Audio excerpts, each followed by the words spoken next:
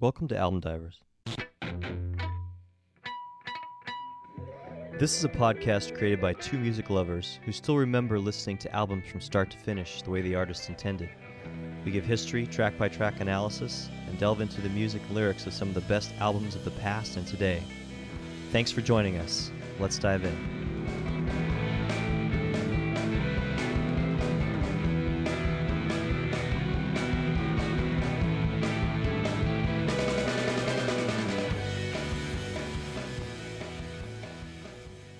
Welcome to Album Divers. I'm Shane. And I'm Trevor. On this podcast, we discuss 2 albums per month.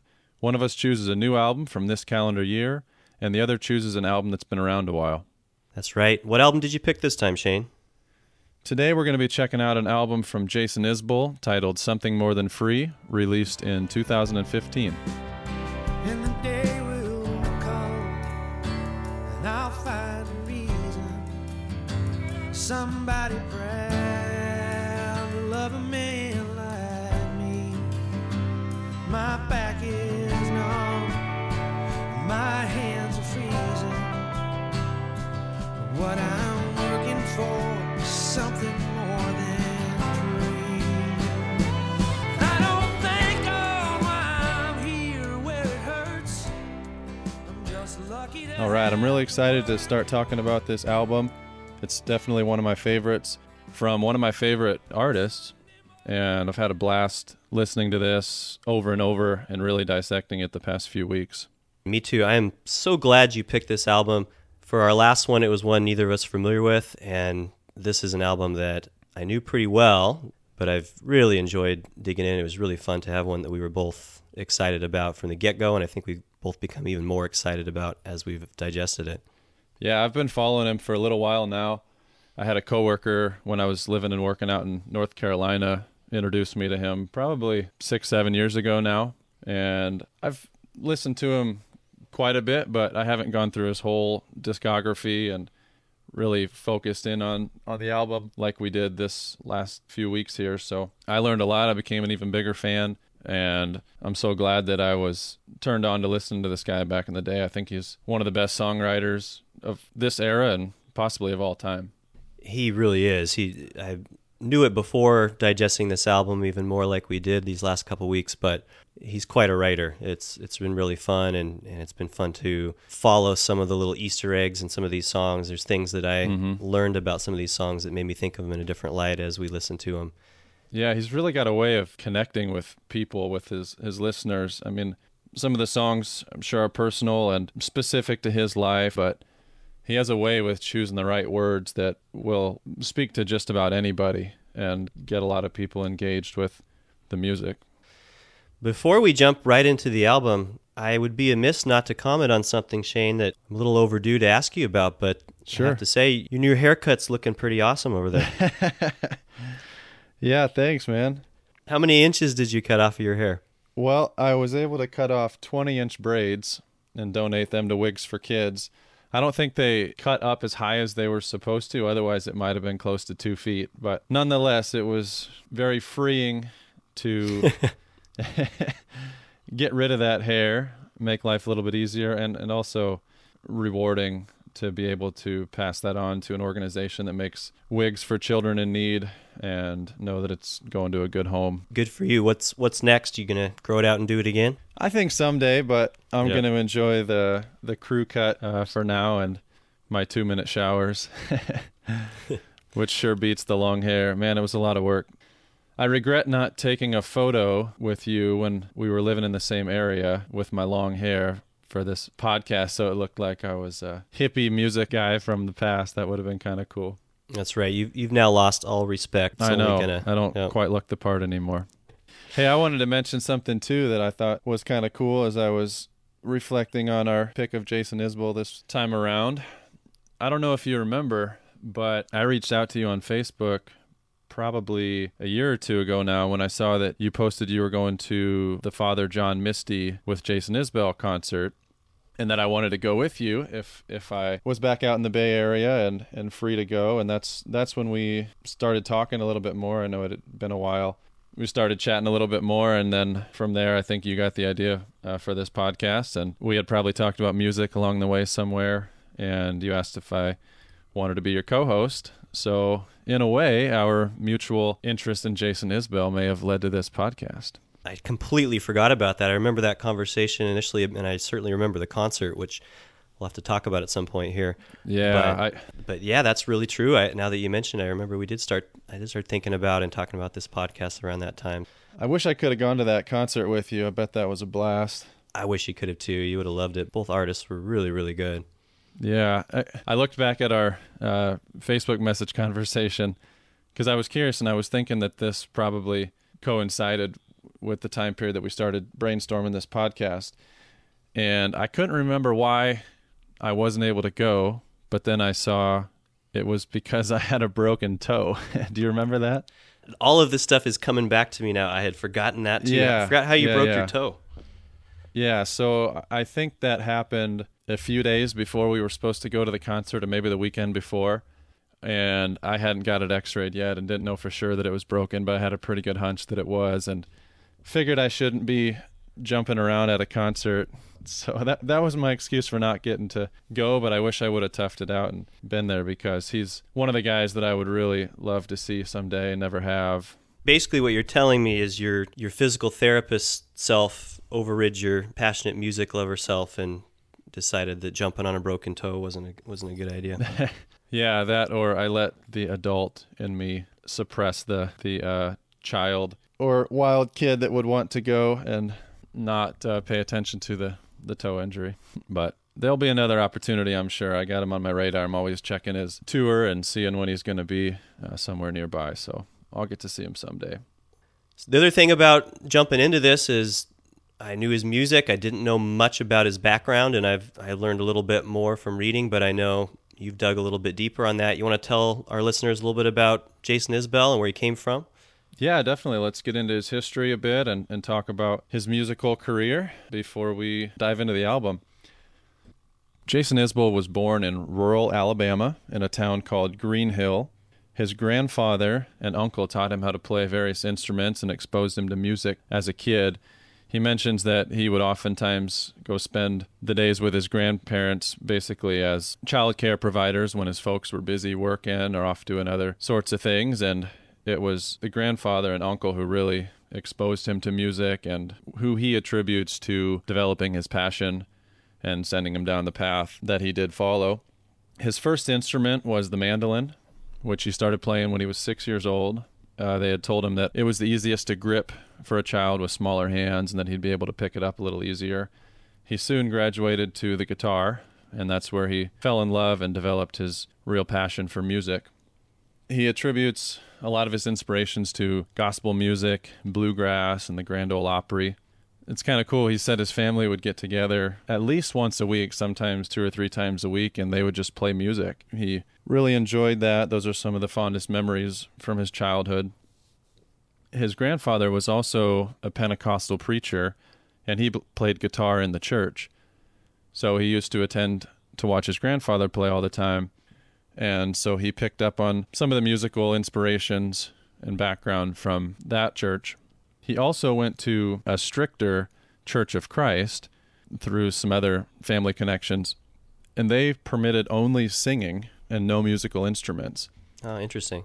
Yeah, so he kind of had that dynamic between a bigger band type setting with the music in the one church and then only vocals in the other one. So I wonder if that somehow helped him appreciate the songwriting and the words, the lyrics, while also being drawn to the band and all the instruments. Yeah, when I was reading that, I thought of how they've got the musical part with the family and then maybe the performer part a little bit with the preacher part. Yeah, I think so. Yeah, being up in front of an audience and putting on a show like his grandfather used to do.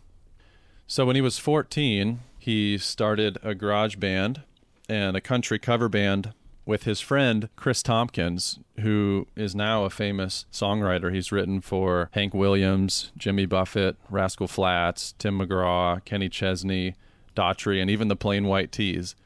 So obviously he had some really good connections growing up in a musically gifted area with his family and friends. Yeah. So the two of them got to play at the Grand Ole Opry at age 16. He went on to attend college at the University of Memphis, where I find this really fascinating too. He studied English and creative writing. Ah. Yeah, so not only did he have that background and experience singing songs and hanging out with his family growing up, he also studied it in college, and I'm sure that included some poetry and gave him skills on rhyming words and writing stories and putting things down on paper, which I'm sure translates to his abilities to write songs and has a lot to do with him being such a good performer. Yeah. Most people would characterize his music as Americana, which is more of a general term talking about a lot of the roots music that came out of this country, but also Southern rock, alternative country, folk would probably describe his music. But he's stated before on a couple interviews that I've seen that he doesn't really like being defined or categorized by a certain genre, and has said often that it's really hard to place music in a certain category nowadays. Everything blends together, and he doesn't really worry too much about what kind of song he's writing and where it fits, but just that it sounds cool and that it's something people are going to want to listen to. Yeah, and it really seems to ring true with when you listen to his music and how it's had some crossover appeal. I know he was pegged, like you said, as an Americana or even more on the countryside, and both how he writes and some of his influences, and then even some of his political persuasion maybe doesn't fit the mold of some of his peers, and he's been able to branch off into other genres and get some credit from a bigger audience that way. Definitely. So he's been making music for quite a while now, probably over 20 years at this point. He's most famous for his solo career and his work with his band, the 400 Unit, primarily musicians from Muscle Shoals, Alabama area. But he also was a member of Drive-By Truckers from 2001 to 2007. Yep. There's kind of an interesting story behind that. David Hood, father of Drive-By Truckers co-founder Patterson Hood, was living in the Florence, Alabama area, and he played around town a lot at local restaurants and bars, and Jason would attend and go listen to them.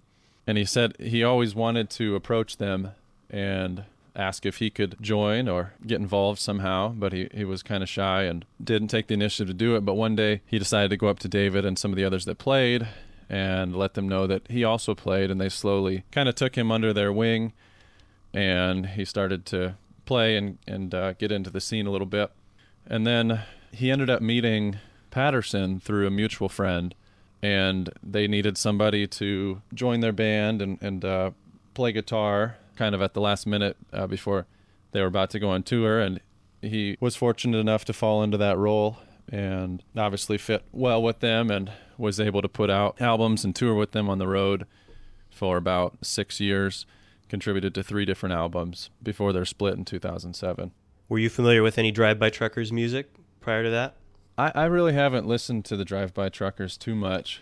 I went back in this process of preparing to talk about Jason Isbell and listened to some of their songs, especially the ones that Jason wrote and took lead on. And I really like their sound. They have some good stuff out there. I think you'd like them. You'll have to check it out. Yeah, I'll have to explore their stuff a little bit more. I know from the interviews that I've watched, Jason is very proud of the time that he spent with them and appreciative of all the opportunities and music that they put out together. But as I mentioned, they did split in 2007. They went different ways, and that's when Jason began his solo career and his work with the 400 Unit. He mentions that a lot of his musical influences come from Northern Alabama roots music. In an interview with Flagpole magazine, Isbell stated, "I definitely don't feel like I would be the musician that I am or the type of songwriter had I not come from that particular place." He goes on to say, the soul music that came out of there and a lot of the soul-influenced rock and roll and country music that came out of the studios in North Alabama in the 60s and 70s had a really big influence on me. He also attributes some of his inspiration to Neil Young and Bob Dylan. Yeah, I can hear that for sure. Yeah. So clearly a good variety of inspirations and exposure to music, a very diverse background that sheds light or helps explain how he got to be who he is and where he is today. Yeah, And when you listen to his lyrics, he's been at it a long time, but man, he sounds older than a 40-year-old in terms of the things that he's writing about and the experiences that he's had. Mm-hmm. And I think he's, in a lot of ways, he's lived more than 40 years when it comes through all the, I'm sure you'll get into talking about his addiction. And yeah, he's definitely gone through a transformation with the direction his life is taking. As you mentioned, he did struggle with addiction through his 20s while he was on the road touring a lot, but he is very proud that today he is clean and sober and on a different path. He has a child now who was born right about the time of this album. We'll get into that. I think his child is 4 years old now, his daughter, and she's on the road with him sometimes too, so I'm sure that helps keep him focused and committed to the music. So, speaking of his personal life, it's worth noting that he was, for a brief time, married to Shauna Tucker, who was a former bass player for the Drive-By Truckers. They never had any children, but they were together for a while. Then in February of 2012, Amanda Shires, Isbell's manager Tracy Thompson, and Ryan Adams all initiated an intervention for Isbell's alcohol and cocaine problem that we alluded to there, which ultimately led to him entering a rehabilitation treatment program in Nashville, and he came out clean and sober. It was a success and has never looked back. That, I imagine, is what grew his connection with Amanda Shires, although they had worked together in the past and knew each other. But in February of 2013, he and her got married, which was 2 days after they finished the album Southeastern. Oh, I didn't know that. Yeah, they worked together on and off for a long time, I think about 10 years prior to releasing that album. But it seems like, from reading, that she slowly became more and more a part of his life, and they developed feelings for each other. That album, Southeastern, was Isbell's first album released after being sober. He's talked extensively about his sobriety and being a better man today because of it. But you can definitely hear in a lot of his songs that he still hangs on to some of the past, and that it's a part of him. He's mentioned that he wouldn't necessarily want to change anything about the past because it has made him the person he is today, and he's happy with who that person has become. But clearly there were some dark times, some challenging times that he went through in his early days as a musician. As I mentioned, Isbell split from the Drive-By Truckers in 2007. That's also the year that he released his first studio album, titled Sirens of the Ditch. He released another album in 2009, titled Jason Isbell and the 400 Unit. And in 2011, he introduced an album titled Here We Rest. The album we mentioned, Southeastern, came out in 2013. That was really his breakout album. It peaked at number 23 on the U.S. Billboards. In 2015, he released the album that we're reviewing today, Something More Than Free. It peaked at number 1 on U.S. country, folk, and rock charts and made it all the way to number 6 overall on the U.S. Billboards. His latest album, The Nashville Sound, was released in 2017. It also peaked at number 1 on U.S. country, folk, and rock charts and made it up to number 4 on the U.S. Billboards. Yeah. And he has mentioned that he is due to have an album out this year in 2020. I'm really excited for that to come out. He also has a few live albums. One released in 2008 titled Live at Twist and Shout, Live from Alabama in 2012, Live from Welcome to 1979 in 2017, and one of my personal favorites, Live from the Ryman, released in 2018. The Ryman in Nashville is known as one of the best places to play music, to have concerts. The acoustics in there are incredible. I was fortunate to get to tour that and even see backstage where some of the artists hang out when I was coming back home from the time I spent in North Carolina back to Iowa. Stopped in Nashville for a night with my dad, and we were able to roam around and really get a feel for the Nashville sound, the music, the country, the folk. And before we left, we decided to go check out the Ryman. It's an amazing place. And this album that he put out has a lot of his best hits on there, and it's a really clean-sounding album. It's definitely worth checking out. I'll have to check that out. I've got one of his live albums on vinyl, and honestly, at this moment, I can't remember which one it is, but it's not that one. So oh, wow, awesome. Yeah. That's cool. So I mentioned he has been gaining some attention over the years. It seems like every album has done better and better than the last in terms of awards and recognition. At the 2014 Americana Music Awards, he won the award for Artist of the Year, Album of the Year with Southeastern, and Song of the Year, Traveling Alone. In 2016, at the Americana Music Awards, this album we're reviewing today, Something More Than Free, won Album of the Year, and a song from this album, 24 Frames, won Song of the Year. In 2018, again at the Americana Music Awards, his album, The Nashville Sound, won Album of the Year. The song, If We Were Vampires, won Song of the Year. And he and the 400 Unit won Duo Group of the Year. Jason Isbell's also had some success at the Grammys. In 2016, his song 24 Frames won Best American Roots Song, and the album Something More Than Free was awarded with the Best Americana Album. Again, in 2018, his song If We Were Vampires won Best American Roots Song, and the album The Nashville Sound won Best Americana Album. Do you have an album that's your favorite? My entry point was a song on this album, but I listened to it out of context. It was in a mix that I was listening to, and I'll talk about that as we get through the track by track. Mm-hmm. But my entry point from an album standpoint was his latest one, The Nashville Sound. And I thought that one was my favorite because those are the songs that I was the most familiar with. Mm-hmm. When you suggested we would do this album for the podcast, I knew a few of the songs pretty well.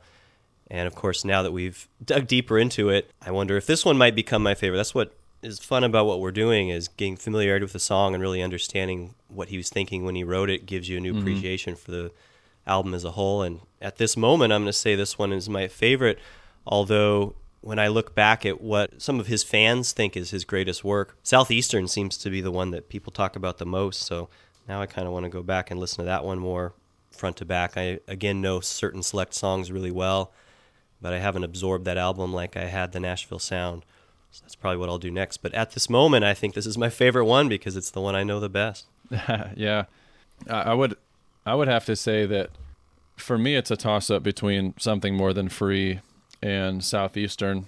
I think they're both complete albums from track one till the end, and I really like the construction and the messages and the music that's on all of those songs from cover to cover. But if I were to put together my favorite Jason Isbell songs, there'd probably be a few off of Nashville Sound and a lot from the two albums that we mentioned as being up there as our favorite, and then probably a couple from his older albums too. I think he's really grown as a musician. All of his music is great, but if you listen to some of the original albums that he put out, they maybe weren't quite as clean or polished or had as deep of lyrics or as meaningful or attention grabbing. That's not to say that they weren't great albums in and of themselves. When you're comparing them to albums like Something More Than Free that we're reviewing today, I feel like it's in a league of its own. It's very top notch and hard to compete with something like this album. Did you know that he wrote a song for the soundtrack to that movie, A Star Is Born? Yeah, I did. In fact, he mentioned it in one of the live shows that I was watching. He talks about writing that song for Bradley Cooper to sing in the movie. That's what I was going to bring up, actually. I don't know that I ever told you this, but it sounds like maybe you've heard the story in listening to the live albums. But when I saw him in the show, he shared this story about how he had sent this song off that Bradley Cooper was going to sing in the movie. Yeah. And Bradley Cooper had gone into the studio and recorded it, and then he sent it back to Jason Isbell to say, hey, what do you think about this? And Jason Isbell got the text and said, yeah, cool, I'll check it out. And it was right before he was going to get on a plane. And so he didn't have the ability to listen to it in that moment. And Bradley Cooper didn't know that. And so like half a day goes by. And then finally Bradley Cooper gets a text back from Jason Isbell, says, yeah, it sounds pretty good. And unbeknownst to him, this entire time, Bradley Cooper is just like sweating and freaking out and just thinking, oh man, Jason Isbell doesn't like it. I haven't done it justice. He doesn't know how to tell me. And so Jason Isbell was laughing on stage saying, I made the handsome Bradley Cooper cry and freak out for hours. He was feeling bad about that. So when you were at the show seeing Isbell, did he happen to mention anything about Lady Gaga? He did. I'm not going to get the story exactly right, but I think what he said is he's at home doing some mundane task like feeding his daughter in the kitchen, and then he gets a call, and it says, "Hi, Jason Isbell there. This is Stephanie." It was actually Lady Gaga, referring to herself by her actual name, Stephanie, and was asking him if he wanted to contribute the lyrics or some music to one of the songs on that film, A Star Is Born. Yeah, I think I remember when I was watching a live concert on YouTube of his that he was talking about his experience writing a song for A Star Is Born and talking to Lady Gaga and hearing that her name was Stephanie. And I could be wrong, but I want to say that he said something to the effect that he couldn't wait for the time that he actually would get to meet her in person and go up to her and just say something casual like, "Hey, Stephanie, how's it going?" and see her response, since she's not used to getting that probably out in public. Yeah. Well, I think we did a fairly good job covering the background and history of Jason Isbell and his musical career. Let's get into the album, but before we do that, I wanted to quote something that I heard from an interview that Jason was doing with a friend of his, George Saunders, who's a writer, on GQ Style, because I think it really relates to what we're trying to do with this podcast, and it's very fitting for the conversations we've had together. So in that conversation, George says, the people I know who love your music, they really love it. I mean, it's not just like, I really like his songs, but those songs really speak to them in a deep way. Do you feel that? And Jason replied, "Yeah, I do. I'm very grateful for that. And I feel like that's because I didn't set out to make music that was to be consumed while you were doing something else. I really try very hard to make music that is supposed to be listened to while you are listening to music. Maybe you're driving a car, maybe you're jogging, but you're not socializing with anything other than the song." And I really connected to that part because I think that's what we're trying to do with Album Divers. Dive into the music and really focus on that, block out other distractions, and have that be the sole activity that we're engaging in at that period of time. And that's what Jason's saying his intention is with the music that he puts out there, that people really are going to fully consume it and not just have it playing in the background. That's really cool. I'm glad you took the time to read that, because you're absolutely right. That fits right in with what we're doing with this podcast. And it's timely, and it's funny that you mentioned that. As we're getting this podcast off the ground, I've told a limited number of people what we're doing, and I sent a little screenshot of the album cover of Something More Than Free to my dad this week and just said, "Hey, I'm doing this podcast. I'll let you hear it at some point, but in the meantime, check out this album." And I didn't know whether or not he would. And after a few days, he texted me back and he said, "I've been listening to this album over and over again nonstop and consuming it like I haven't for a long time. Just getting into the words, it's really speaking to me." And he said it's reminding me of when I used to enjoy doing that when I was younger, listening to albums. And I just thought, that's so cool. We're already inspiring other people to do this, and it's cool that was Jason's intent. So cool quote. Mm-hmm. So let's dive into this album, Something More Than Free. As I mentioned earlier, it was released in 2015. It's Isbell's 5th studio album. It was produced by David Cobb at Nashville's Sound Emporium studio with a full band, the 400 unit. Yeah, and David Cobb's produced a couple other significant artists. John Prine is a big influence, I know, on Jason Isbell, and somebody that they've drawn comparison to. And then another really relevant crossover country Americana artist, Sturgill Simpson, that's producing releasing a lot of music right now. Yeah, he's pretty good. He's also produced by David Cobb. So pretty much everything David Cobb's touches has turned to gold. He's a great producer. Yeah, definitely. All right, well, you ready to get into the track-by-track analysis? Let's do it. Okay, so track 1 is titled If It Takes a Lifetime. Never cared for wine or beer. Working for the county keeps me piss and clear. The nights are dry as dust, but I'm letting my eyes adjust. If it takes a lifetime, well, I got too far from my race and I forgot where I come from. And the line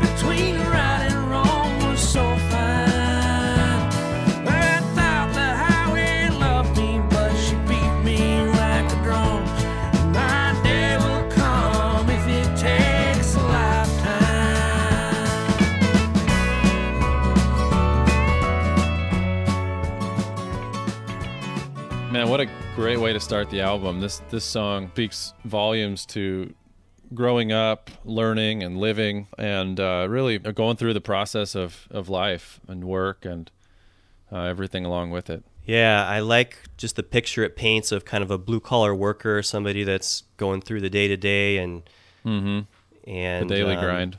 The daily grind. It paints a picture of what that life might be like. Mm-hmm.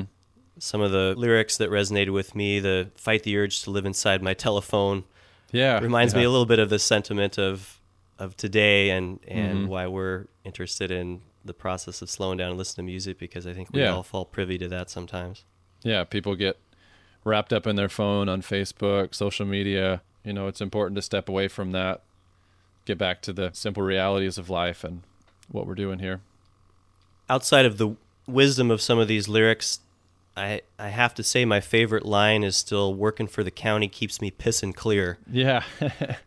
Just because it paints so much of a picture, it draws back a little bit to his battle with alcoholism, where he's saying, I keep those temptations away from me, and a little structure in my life keeps it from creeping back in. I know a lot of these songs are autobiographical. I don't know if this one is completely, but it reminded me of him and what he's gone through, and then I just thought it could just easily say something like, having structure in my life keeps me straight, but working for the county keeps me pissing clear is just such a better way to say that, and that stands out as my favorite line on this song. Yeah, it's hard to know if he's talking about himself or possibly a story that he was exposed to through someone else. I did hear in an interview that one of his biggest pet peeves is when people assume that he's the main character in all of his songs. He's also said that to be a good songwriter, you really have to pay attention. You got to see the things that other people don't see when you're out and about in the world, in the community. And he talks about how he attributes a lot of his songwriting abilities to his ability to observe and to see the details or find connections of life and human interaction. And he finds a way to weave that into his songs so that the lyrics will speak to a lot of people, that maybe they're based on one specific story from his life or somebody else's, but that they also have a generic message that's digestible and can be meaningful to almost everybody. Really true, and we've talked about it before, but I really like the artists that don't completely spell everything out for you. I mentioned in our intro that probably my introduction to listening to lyrics and listening for a story was driving around in Yakima, Washington, listening to country music. And although as a young child it was easy for me to become engaged in those lyrics, the mainstream country music really does kind of spell it out for you. And Jason Isbell, with his crossover appeal and his skill at songwriting, he doesn't quite do that, which is perfect because it allows you to get a feel for what he's talking about. You make maybe some inferences about whether it's about him specifically or the greater picture, but you can also insert some of your own feelings and your own experiences into it, and what it means grows exponentially with everybody that hears this music, which I think is a really cool gift as a writer. There was one part of the song that really spoke to me that I can connect with well. It says, I got too far from my raising, I forgot where I come from, and the line between right and wrong was so fine. Well, I thought the highway loved me, but she beat me like a drum. My day will come if it takes a lifetime. And for me, that's talking about somebody hitting the road. Maybe they're leaving for a job, or if we think about this in his case, it's probably going on tour. Yeah, that's what I was thinking. Playing too. with the band. But it could be anybody leaving where they came from, leaving their roots and moving on to a different place. But if you get too far away, not specifically from a location standpoint, but if you let yourself drift away from your upbringing, you forget where you come from, that can be a problem. So I think the message is to stay true to your roots and not forget the basics of life, the lessons that you learned, and to know the difference between right and wrong, and to make sure that you continue to let your past and your upbringing lead your way forward, and that if you don't, the highway, the open road does have the ability to beat you up, to beat you like a drum. And to me, I look at that as a really clever way of saying that when you leave your home, when you leave what's familiar to you, you will get blindsided, you will get exposed to a lot of things that that maybe do come as a surprise. And, those experiences really teach you who you are. They remind you where you've come from, and also maybe let you know that you still have a lot to learn and a lot to grow as a person. That verse about man is a product of all the people that he's ever loved. Yeah. I was kind of mention ties that everything all back in together and makes it a little bit more universal. And I think that's such a great verse there. And again, it may not be autobiographical, but it made me think a little bit about him having to come back after reaching sobriety and that part. It don't make a difference how it ended up. If I loved you once, my friend, I can do it again. A little bit of a redemption story that really what's mattered to me in the midst of some of the things I've gone through and life in general. It's the people that we love that makes the biggest difference in the end. And if there's been some bumps in the roads, you can still come back to those people, or at least that's the hope in that line. Yeah, definitely. Everybody we love leaves their mark to some degree on us. Right. And we take those memories as we move forward. Musically, this one stands out a little bit to me from some of the other ones as having a little bit more of that roots bluegrass sound to it. This one, to me, really draws back. I'm hearing songs like from the "Oh Brother, Where Art Thou" soundtrack kind of period, that especially those background vocals that come in on the chorus remind me of that, or the band remind me of some of the background vocals from that. If it takes a lifetime. And I really like that aspect that he's right out of the gate. You can tell he's influenced by some of those older stylings. Great way to start off the album. Yeah, definitely. So track 2 is probably the song that got the most attention from this album. As we mentioned, it won some awards, and it's one if people have only been exposed to Jason Isbell but not really explored all of his music, they've probably heard this song. It's called 24 Frames. And this is how you make yourself call your mother. And this is how you make yourself closer to your brother. Remember him back when he was small enough to help you sing. You thought God was an architect. Now you know he's something like a pipe bomb ready to blow. And everything you built, it's all for show, goes up in flames in 24 frames. Oh man, such a good track. Where do we even start with that one? Yeah, what a good song. I didn't know this prior to doing our research, but 24 frames is a reference to a film reel which spins at 24 frames per second to approximate real life as perceived by the human eye. I was ashamed that I didn't know that prior to us dissecting this album too, but that's like the standard movie that you watch is going to be 24 frames per second. Yeah, and when you make that connection, you realize that basically what he's saying is that life can change in the blink of an eye. Right. Probably the most recognizable or attention-grabbing line from this song would be the chorus. You thought God was an architect. Now you know he's something like a pipe bomb ready to blow. What did you make of that? Such a good line. So I really connected with that line. I got an religious upbringing that has morphed over time. And that's what I was raised to believe, the first part of that God is an architect, that his hand is in every moment and everything's being guided and everything has a reason. And that never really resonated with me because I looked around and saw so many things that just seemed random. And there was a period of my life where trying to reconcile those two things was really difficult.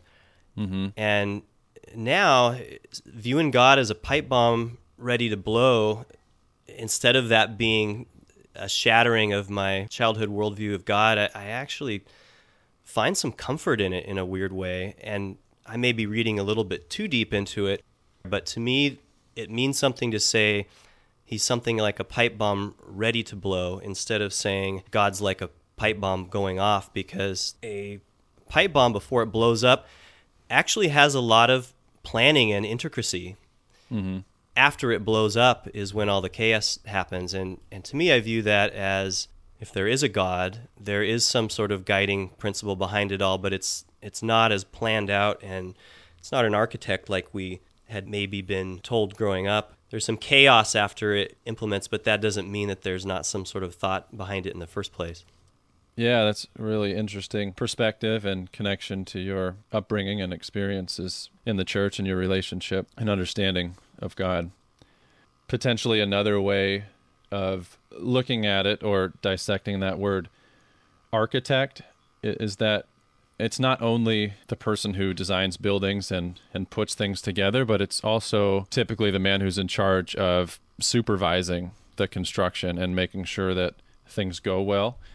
So I kind of look at that as saying that you think God is an architect, as in that he's somehow holding your hand or guiding you through the process, but you also have to be ready for expecting that things will potentially blow up at times too, and that whether you believe in God or a higher power or not, that at some point you are in control, and you have to know that you're not always going to have somebody there. Exactly. I think there's a lot of themes on this album contrasting what we can control or what we think we can control about our lives and what we can't. And that's one of the things that this song is talking about. I liked how in the chorus it's making it sound like God's not guiding every aspect of your life. He's just this pipe bomb that's going to go off and ruin everything. But in the verses, it's also talking about how those 24 frames are things you can control. That those are things that you do have the ability to, in an instant, change in your life. You know, this is how you make yourself call your mother, and this is how you make yourself closer to your brother. These are decisions you can make in a moment that can change your life. This is how you help her when her heart stops beating. You know, these are things that in an instant we have some control over. It's contrasting how 24 frames can completely demolish your life and how 24 frames a second in film speak can change our life for the better. It's that balance of what we can control and what we can't. Mm-hmm. Yeah, and I almost looked at that as a way of saying that when things don't go well, when they do blow up, that is what would encourage you to then make yourself call your mother or get closer to your brother. Yeah. So that when you do have these life experiences that kind of blow up in your face like a pipe bomb in the blink of an eye in a second in 24 frames, that it really makes you think about what you're doing with your life, what you're trying to construct, whether it's for show or really for you, and it challenges you to think about who you are and what's important to you. And that's where maybe when those things happen, they do lead to you reaching back to family and your roots and the people who love you, which in a way connects to the first song. So I almost feel like they kind of go hand in hand. What'd you make of the line that says, this is how you talk to her when no one else is listening, help her when the muse goes missing?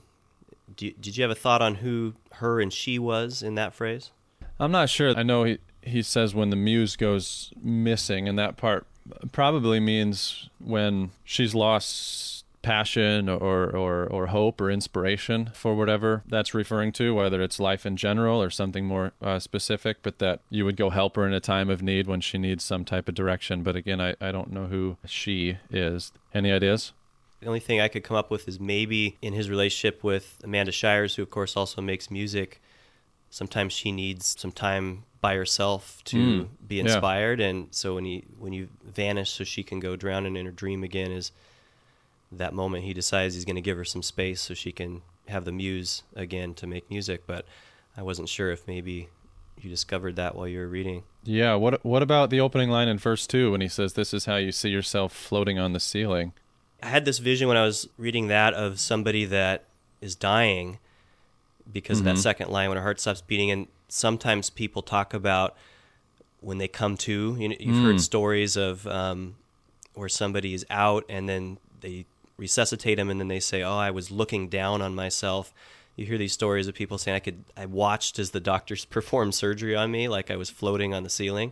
Yeah. I wonder if it's the perspective of somebody looking in on a loved one that's in that position on an operating table or struggling to hang on to life.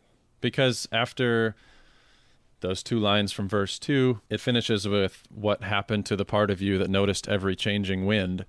I read that as basically saying what happened to your innocence, what happened to the time in your life where every changing wind, everything that happened was meaningful or struck your interest or attention, that maybe it was kind of a reality check or a gut check, forced to grow up kind of moment as you're sitting there and trying to help somebody whose heart is not beating anymore?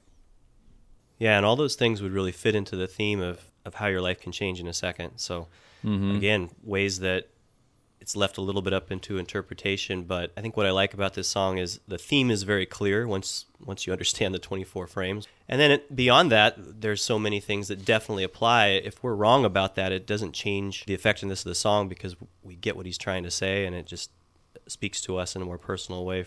That's great songwriting to me.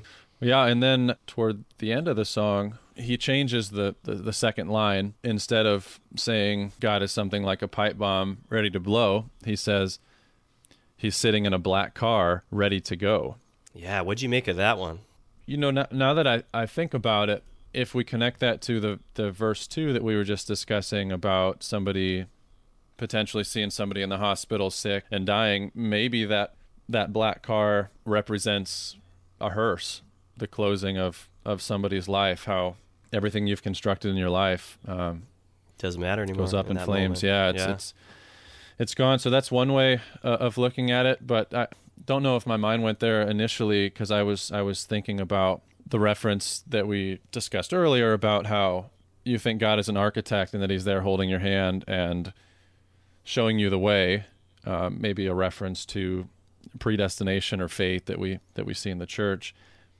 And that he's saying here in this song that that's not always the case, that sometimes things can change in the blink of an eye and you're on your own, left to sort through that and figure things out. So in that case, when I first listened to this line, I really thought about what maybe that black car is representing as a metaphor.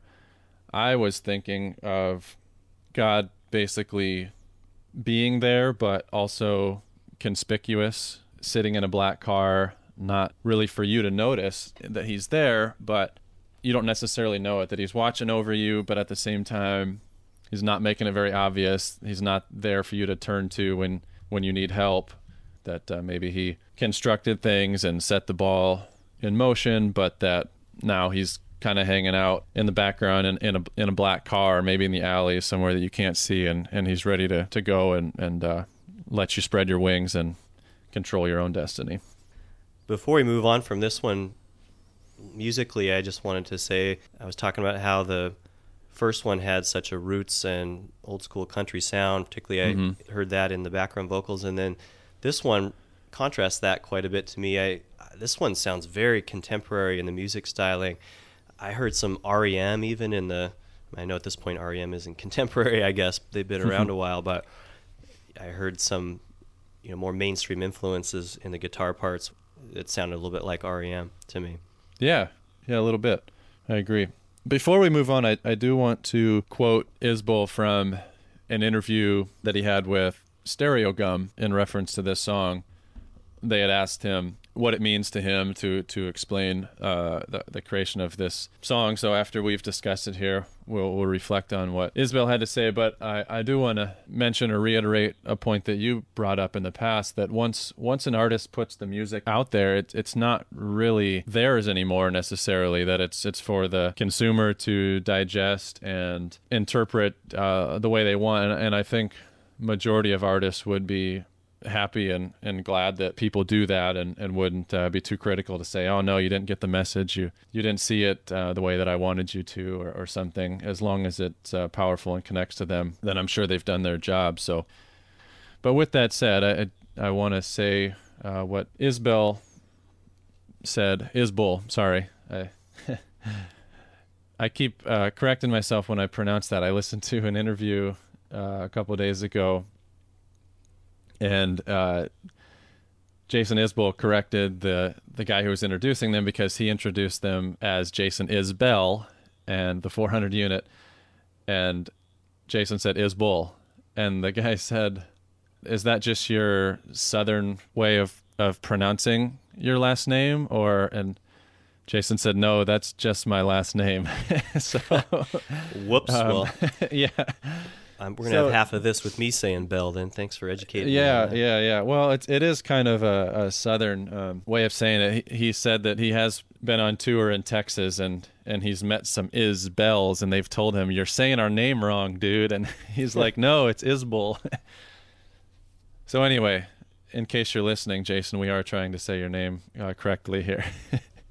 Oh, he's definitely listening. No question. Yeah, I think so. He probably will. Yeah. So in this interview with Stereogum, they asked Jason Isbell if he could unpack 24 frames from them, and here was his response. He said, "When somebody asks me what a song or a line is about, I feel like I'm not done writing it yet. That's true, though. That's why it's the chorus. I felt like that was the most insightful line in the song. It's about having control and assuming that you have control over things that go on in your life. And, you really don't. You don't have any kind of control ultimately. Things are just going to happen as they will. And I think your best option sometimes is just to react rather than try to plan everything out in advance." How close were we? Yeah, I think we were close enough. Yeah, I think so. Should we take a listen to track 3? Yeah, let's check it out. All right, track 3 is called Flagship. There's a few too many years on this hotel. She used to be a beauty, you can tell. And the lights down in the lobby, they don't shine. They just flicker while the elevator winds. And the couple in the corner of the bar have traveled light and clearly traveled far. She's got nothing left to learn about his heart. And they're sitting there 1,000 miles apart. Baby, let's not ever get that way. I'll say whatever words I need to say. I'll throw rocks at your window from the street. We'll call ourselves the flagship of the fleet. So the first two tracks on the album are a little bit more serious, and I think talking about life in general, setting the stage for reflecting on the past and seeking meaning. In track 3, and we'll see in track 4 as well, he shifts to talking a little bit more about relationships, and that's what we see in Flagship. So the reference here is to the lead ship in a fleet of vessels, typically the first, the largest, the fastest, the most heavily armed, or best known. And in this song, it talks about how he and, I assume, girlfriend, fiance, or wife are aspiring to be the couple that's going to set the tone, be the example, be the model relationship. And I think you can tell in the beginning of the song where he's talking about this couple in the bar. She's got nothing left to learn about his heart. They're sitting there 1,000 miles apart. I think it's somebody standing from a distance, maybe up on a second floor of a hotel and looking down in the lobby and just seeing this couple there and seeing how they're not really interacting. Maybe in today's day and age, it would be a couple that's both glued to their phone, not paying attention to each other, not really interacting much. And you can tell that, maybe there was a connection, a spark, but it's just kind of died over the years and it's worn out. There's nothing else they want to learn about each other.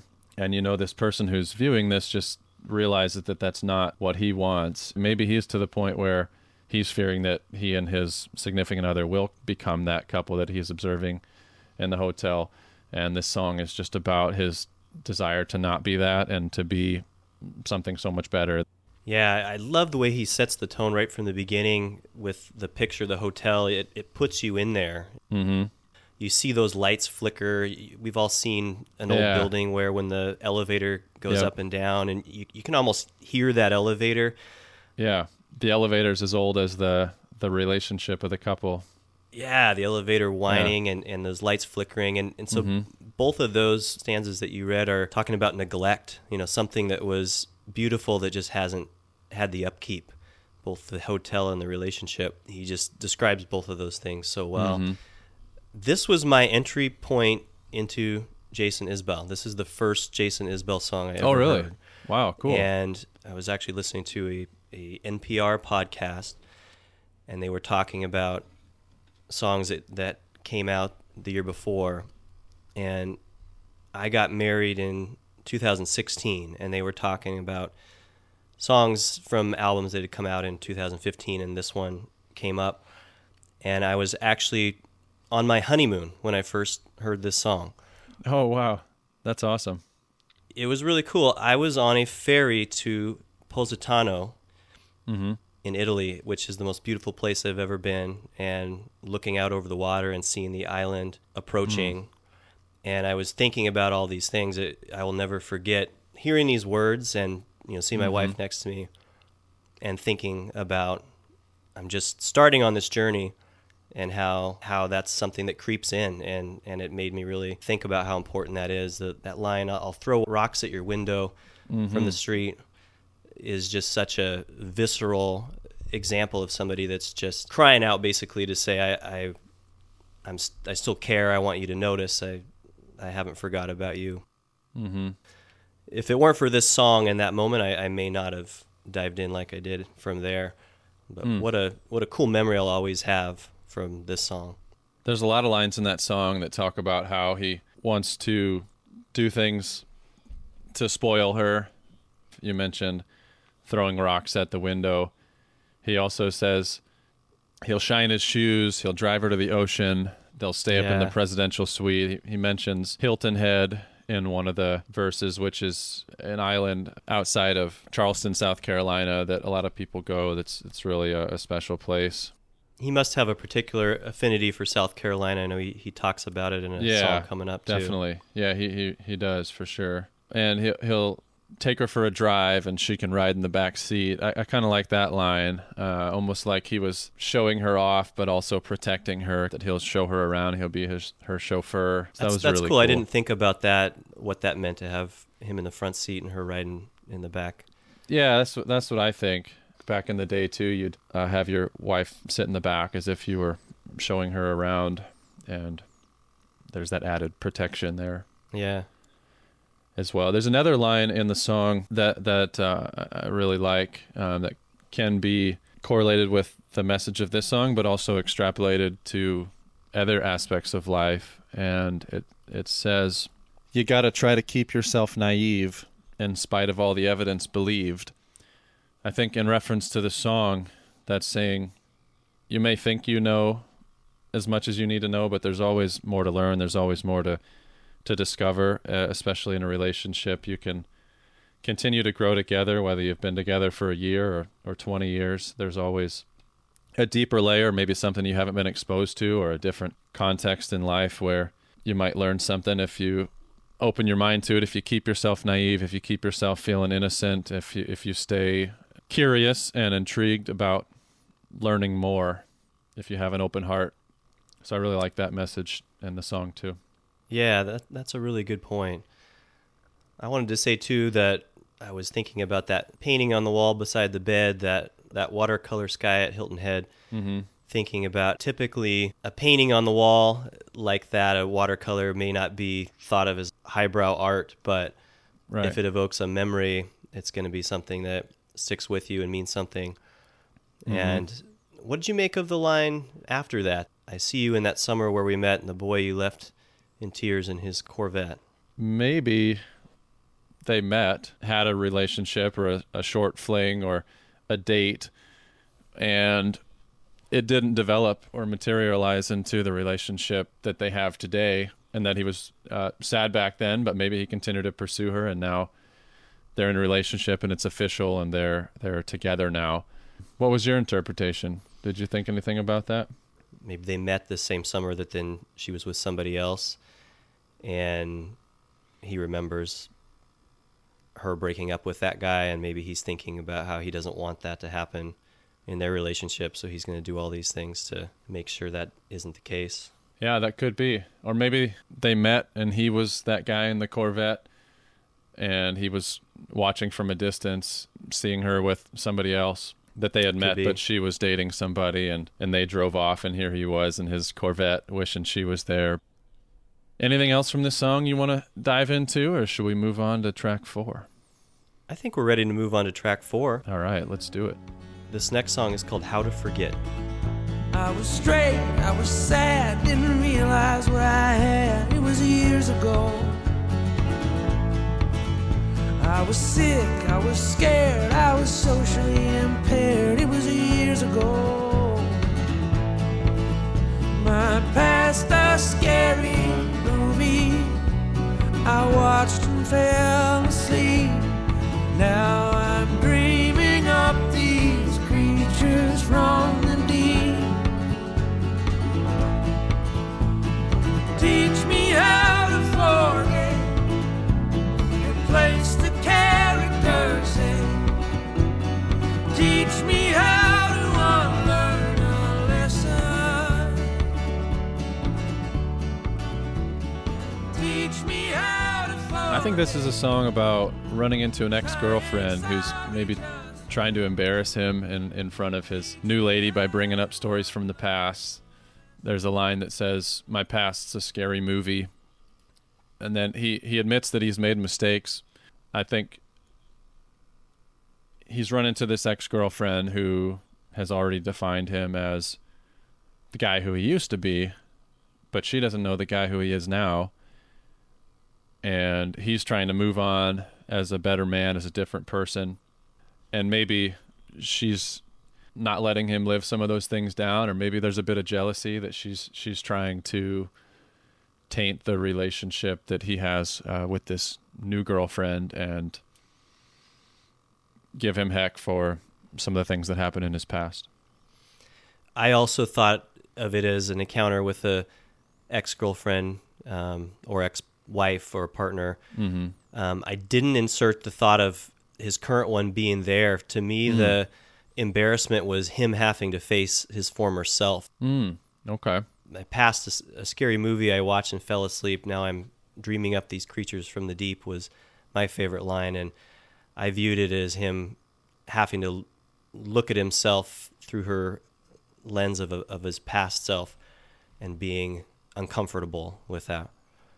Yeah, that's a really good perspective as well. I think we can all relate to the song. It's a very playful song. It's fun musically, but the lyrics are powerful.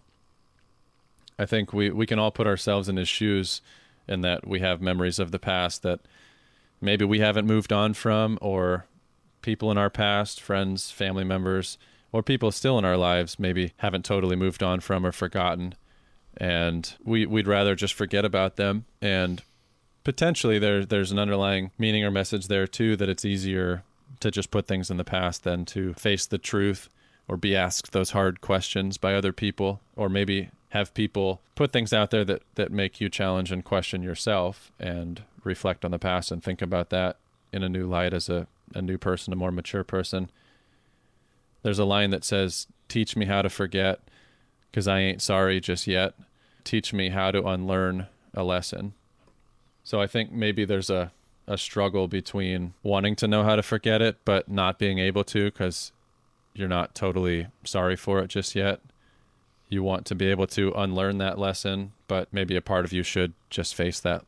Right. Yeah, I thought the same thing. And I think one of the things that you think about when you think about your past and about past relationships is it's easier for you to reconcile with yourself when the person isn't there, because like he repeats more than once, he says it was years ago, and then he says something else. I was sick, I was scared, I was impaired. It was years ago. So I took a lot, both in that verse and later he says, "Was I good to you?"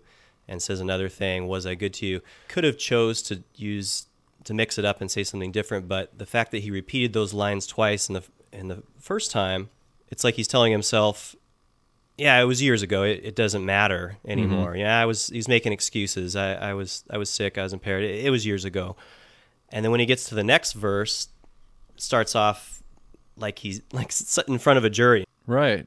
Yeah. Have a seat, have a drink, tell the jury what you think. Was I good to you? Was it hell? Was it fun? Did you think I was the one? Was I good to you? Now they're deeper into the conversation, and he's kind of realizing I don't just have to reconcile this with myself and say, that it was years ago, that wasn't me. This has left a lasting impression on somebody else, and now he's starting to realize, actually, I want to know, was it okay? Was I really that bad? I love that line. She won't stop telling stories, because the first part of that is like, typical thought when you think of an ex-girlfriend, your Yeah. memory of them is a lot of it can be clouded by all the things that went wrong, and she won't stop telling stories. Is typical thought of what maybe a guy would describe an ex-girlfriend. She will never stop talking. Yeah. But the next line is, and most of them are true. Right, which right, is yeah. that part. It's like, oh shit, Most of them are true. I do have to face some of this. Yeah, and that's where I thought the song sort of shows both sides of it. The initial impression of being bombarded by somebody who's calling you out on your past and wanting to basically run the other way. You're out in public, either by yourself or with your newfound significant other, depending on how you look at the song. I know we had a different interpretation there, but one way or another, whether you're by yourself or with somebody else, or maybe it's family or friends or somebody that you care about enough that you don't want them to learn something of your past that they don't currently know, because that might alter the way they think of the person that you are today. And maybe your first instinct is to turn the other way, dodge them real quick, make sure you don't have this encounter. And then when you do, they're bringing up stuff from the past. You don't want to hear it. You're trying to walk the other way. But then maybe they convince you that this is probably something you do need to face. And that's why he says, all right, have a seat, have a drink, tell the jury what you think, get it out there. Right. Let's face this. Let's do it. I think there's a part in that too that made me think about him being with somebody else, but maybe, as you mentioned, it was him wanting to be with yourself. So after he says, was it hell? Was it fun? Did you think I was the one? Was I good to you? He says, now that I have found someone who makes me want to live, does that make my leaving harder to forgive? Is it harder for you to forgive me now that you know I'm with somebody who makes me happy and you weren't the one who could do that?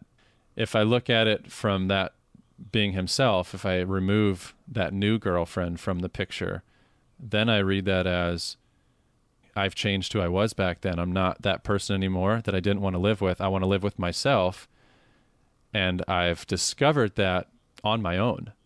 Now, does that make it more difficult to accept the fact or forgive that I left you, knowing that you couldn't make me happy or that I wasn't the person I wanted to live with while we were together, now that I'm a new person? Oh, that's interesting. And see, it's so funny because once he got to that line, I did take it literally. I did start thinking that he's talking about Amanda Shires at this point. And I thought, this could be Shauna, the bassist that played a little bit with Drive By Truckers. I thought maybe he had a chance encounter with her. I read somewhere that they're on good terms, but still, you go through some of these things. And I did think of him sitting down, just the two of them, Amanda Shires not being there. But once he got to that line, I did think of it as him referencing his new relationship and saying, it'd be one thing to let it go if you could just say, oh, you're a horrible guy that couldn't commit and had issues.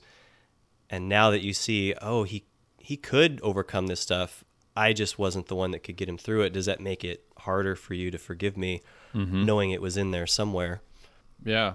So if it is a reference to himself and his life, what we know of him, it could be referring to that past relationship, which also coincided with a time that he was partying too much and addicted to drugs and alcohol, that maybe that person who was with him wasn't able to make him want to live, able to get past that, and now he's with somebody who has helped him, because we know that Amanda Shires was one of the people who was very instrumental in getting him to go to rehab and getting him clean and sober. And that's what basically, from what I've read, she kind of laid as the groundwork or requirement for them to take their relationship a step forward, that he had to stay clean and sober. But again, back to what I've heard Jason say in some of his interviews about not wanting people to assume that he's the main character in all of his songs. It may not be about him at all. Yeah. The other thing I wanted to point out in my reading about this one, I listened to this album quite a few times, and almost every time I thought replace the character set was like characters on a stage. I thought of put a new person in there for me that's better than me or something like that. But a character set is actually a collection of characters that might be used for multiple languages. And so what I then took it to mean after discovering that is it's a little deeper than characters on a set. It's more like let's rewrite the entire script. Oh, interesting. And I guess that's the challenge of the intricacy of the English language. I read that as your character, as in your personality or the qualities that make you who you are, and that was set back in the day, that there was a certain character or the way that this person presented themselves that was set back in the day, and that he wants to replace that was already solidified, that this character is no longer there, that my character has changed or improved in this case. Musically on this one, I'm a sucker for the slide guitar. Just about any song that has a slide guitar, and this one's got a little bit of that at the end of it on the outro part that I really liked. Yeah, that sounds really cool. All right, so let's get into track number 5, Children of Children. I mean, every song is impressive from Jason Isbell, but I think this song really shows how much of a lyrical genius he is with his ability to rhyme and get messages across. Let's check it out. Didn't mean to break the cycle. At 17 I went by Michael. No one ever called me by my own name anyway. 5 full generations living all these expectations, giving way to one late to have a baby on the way. And you were riding on your mother's hip, she was shorter than a corn.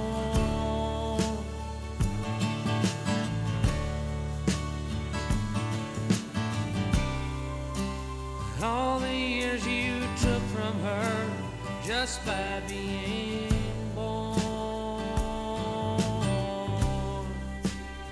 This is one of those songs from the album when I first heard it, it didn't initially grab me as much as it did after repeat listen. I think this might be the biggest grower for me on the album, and now it might be one of my favorite. Yeah, it's a great song.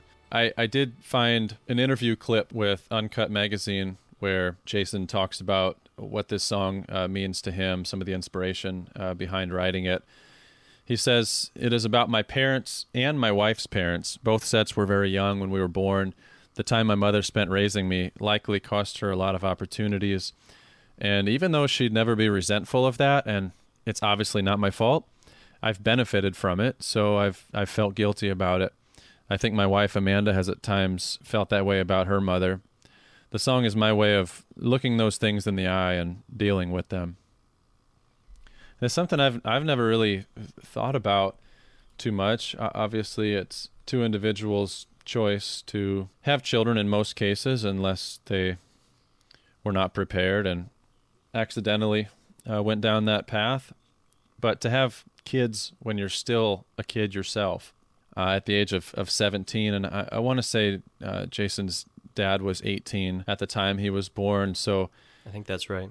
To put things into perspective, when Jason wrote this song, or when it showed up on the album, he was, I believe, 35 years old, and he was not a father yet himself. So at 35 years old, his mother had a 17-year-old child. So for him to look back and say, my life from years 17 to 35 and what I've been able to do, what I've experienced for my mother was taken up by raising me until I was an adult and able to go off on my own, and to maybe think that she missed out on a lot of opportunities that he's had and some of the experiences that he's had as a young adult without a child, because he's had that freedom and not have that responsibility that she had. And I think there's just kind of this conflicting issue in his head about being thankful and thinking back and appreciating it, but also feeling a little guilty or resentful for the fact that he's here, that she had to go through that, and what that must have been like. Yeah, that line that says,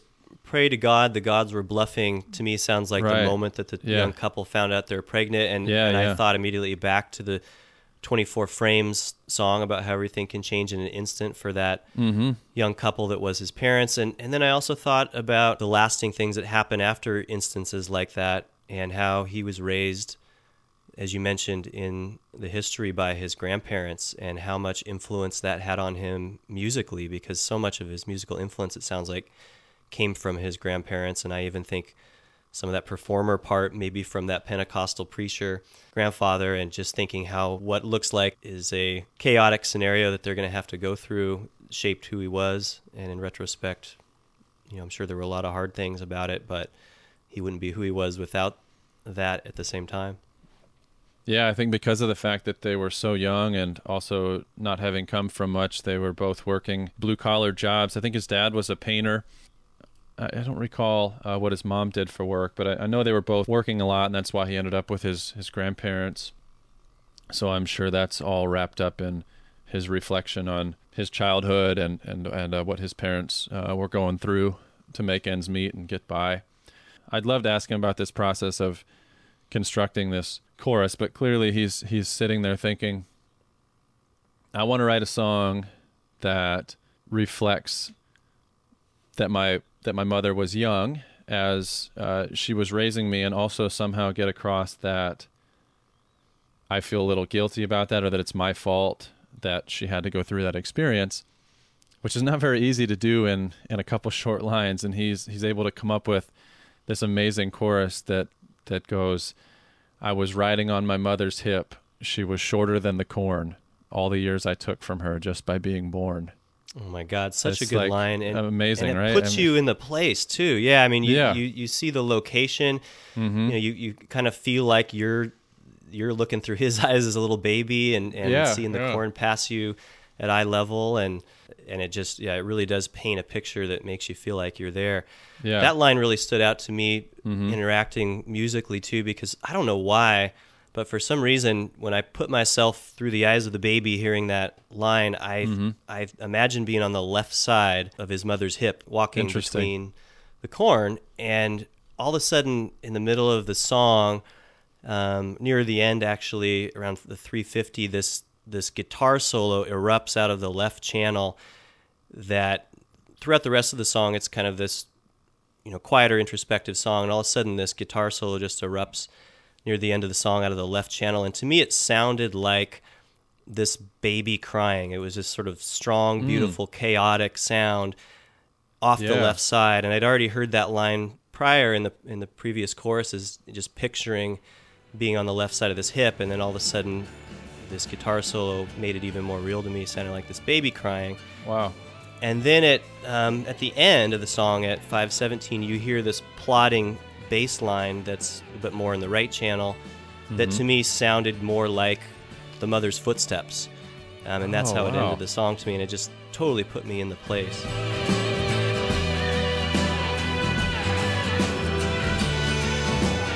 I'm going to have to go back and take another listen, because I would have pictured him on the right side, just because I think that's where babies are held most, or maybe that's some subconscious memory to my youth. But that's interesting. And then to make that connection, I'll have to listen for that when I go back through it. That's cool. Getting back to the chorus and my thoughts on how he constructed that, I wonder if he first came up with the line about just being born, or the fact that his mother was shorter than the corn. But back to what I was saying about wanting to depict that his mom was really young and that she had to go through a lot because of the fact that he was born, that he was there. But to be able to say that she was shorter than the corn, either from a stature or a metaphor for the fact that she was young, that being born, I mean, instead of saying something else about just because I'm here or my existence or anything else, but to be able to sit down, I want to see the brainstorming that goes on in that process, or if he's got the thesaurus out and he's just looking at words that rhyme and thinking about how to say things differently.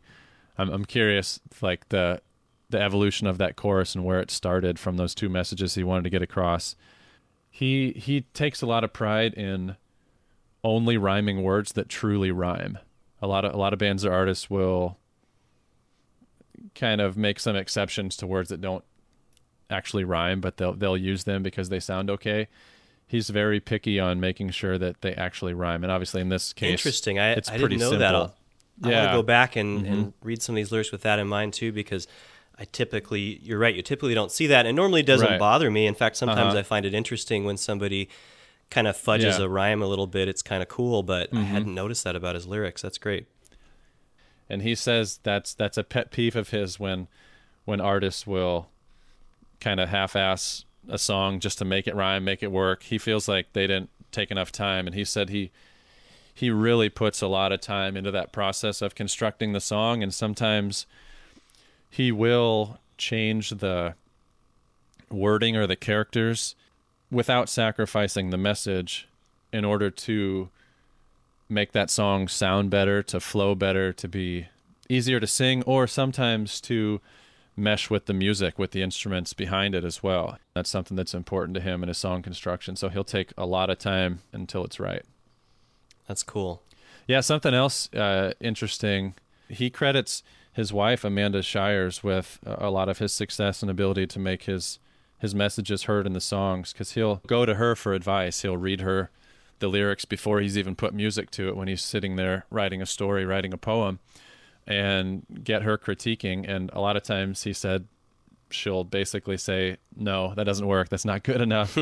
And he invites that. And one person asked him in an interview if that was kind of intimidating or difficult for somebody who he cares about so much, telling him that he's doing something wrong or giving him constructive criticism. And he said, no, I mean, it's a lot easier that way. He said, it's better than her calling me out on or complaining about all the other things I do wrong, like my personality flaws. I'd rather her just talk to me about my music. It's a way to deflect all the rest of it. You're Yeah, gonna have yeah. criticism in some way from your Exactly. significant other. Might as well be music. Yeah. That's cool. I didn't read that. Mm-hmm. I know we've talked a lot about how some of this is autobiographical and some of it may not be, but it was news to me that his real name is actually Michael till I heard this song. I thought it was an interesting line, so I went back and read and realized, okay, he is Michael. That was his God-given name. Oh, interesting.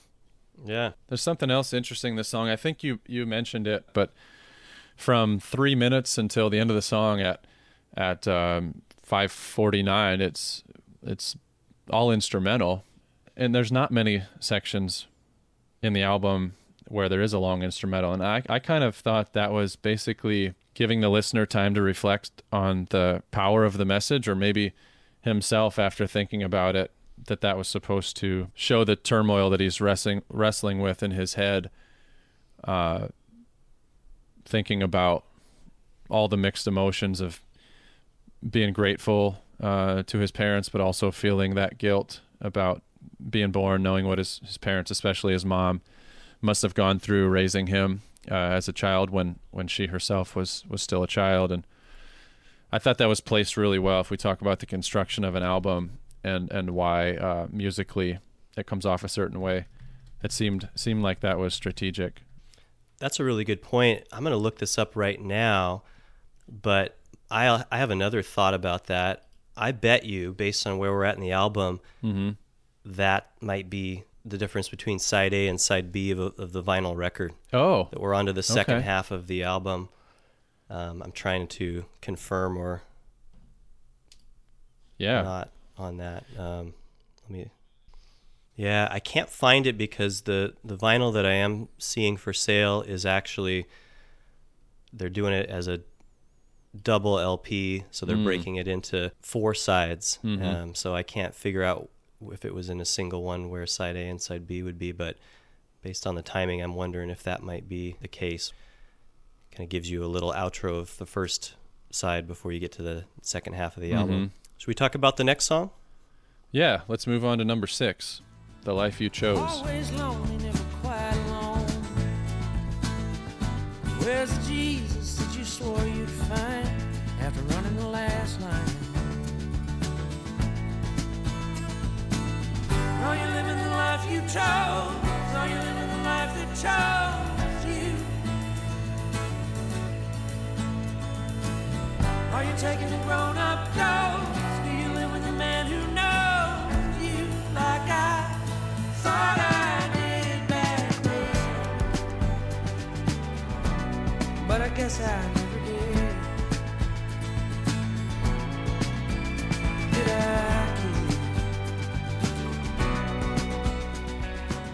What a great song too. And this is one that means something different to me or more to me, having gone through this process of dissecting the album and really looking at the lyrics. I think of all the tracks on the album, this is one where I connected with the chorus, "You live in the life you chose," or "the one that chose you."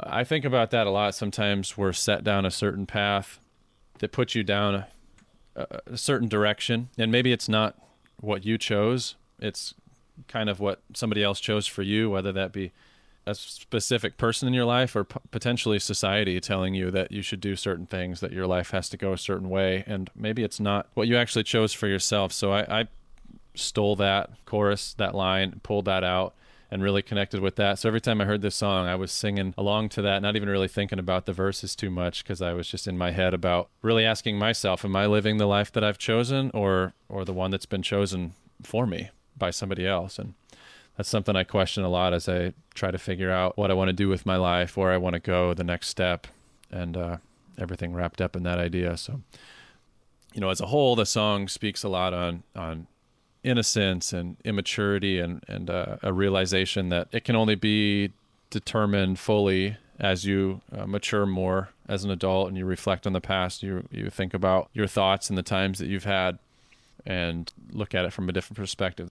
That's definitely true. I was thinking of it, holding it in one hand and then holding the life and God like a pipe bomb ready to go off in the other hand. Mm-hmm. And I thought of those lyrics together, "Are you living the life you chose or the life that chose you?" Mm-hmm. Yeah. Instead of like a cautionary tale for him saying like, make sure you pick the one that you choose. I thought of it more like, well, clearly he already knows that moments are more like pipe bombs going off. How are you supposed to choose your life in every moment? And so what I took from this one is you're supposed to, as the listener, realize it's a little bit of both. You're going to make decisions. You're going to try and guide your life. But at the end of the day, life's going to choose you too. You're going to end up somewhere that you didn't really expect, and that's not necessarily a bad thing. I think it's timely for where he probably was at in his life at this time. He's our age when he's writing these things, mid-30s, and I can identify with that, where it's been a little bit of both for me, and some of the greatest things about my life are the things that chose me, but that doesn't mean I just am passive in my life. I'm still doing the best I can to make the choices to guide my life, but trying to accept the things that I can't control as well. Yeah, I think we both had that connection. But if you dive into the lyrics, you can say that the song maybe is about a specific event or relationship. If you look at how it starts out, "Who are you if not the one I met? July 9th before the town went wet. Jack and Coke in your mama's car. You were reading the bell jar." I had to look that up. I didn't know what that reference was in that line. I wasn't familiar with the book, but it's a novel by Sylvia Plath, very famous, I've come to find out. So maybe I should go read that book and enlighten myself. But in that novel, The Bell Jar, the main character uses the bell jar as the primary metaphor for feelings of confinement and entrapment. And she feels that she's kind of stuck in her own head, wrestling with thoughts, spinning around, dealing with self-doubt and dejection over and over again with no hope for escape. So she's kind of stuck in this jar, so to speak. And that's the metaphor. So it does relate to what we're saying about questioning whether you're living the life you chose or the life that chose you, and trying to figure out where you want to guide yourself. And then in the end, there's plenty left for us to make our getaway. I assume money from something, and they could run away. I think he's encountered this person and maybe is longing for the past. They've split for whatever reason, because there's a reference about him asking if she's living with a man who knows her like he thought he did back in the day, meaning like, does this guy take care of you and respect you and know you as well as I do? Are you guys connected? Is that the life you've chosen, or has that been chosen for you? Did somebody else put you down this path? Did you get set up with this guy? Did somebody, maybe society, say you needed to get married or settle down, and possibly that wasn't right for you, and that when he sees this person, this girl, it puts him back in time. He thinks about when they were in the back of his mom's car when he was younger. And he says, "Here I am inviting you to throw your life away, victim of nostalgia, maybe Tanqueray.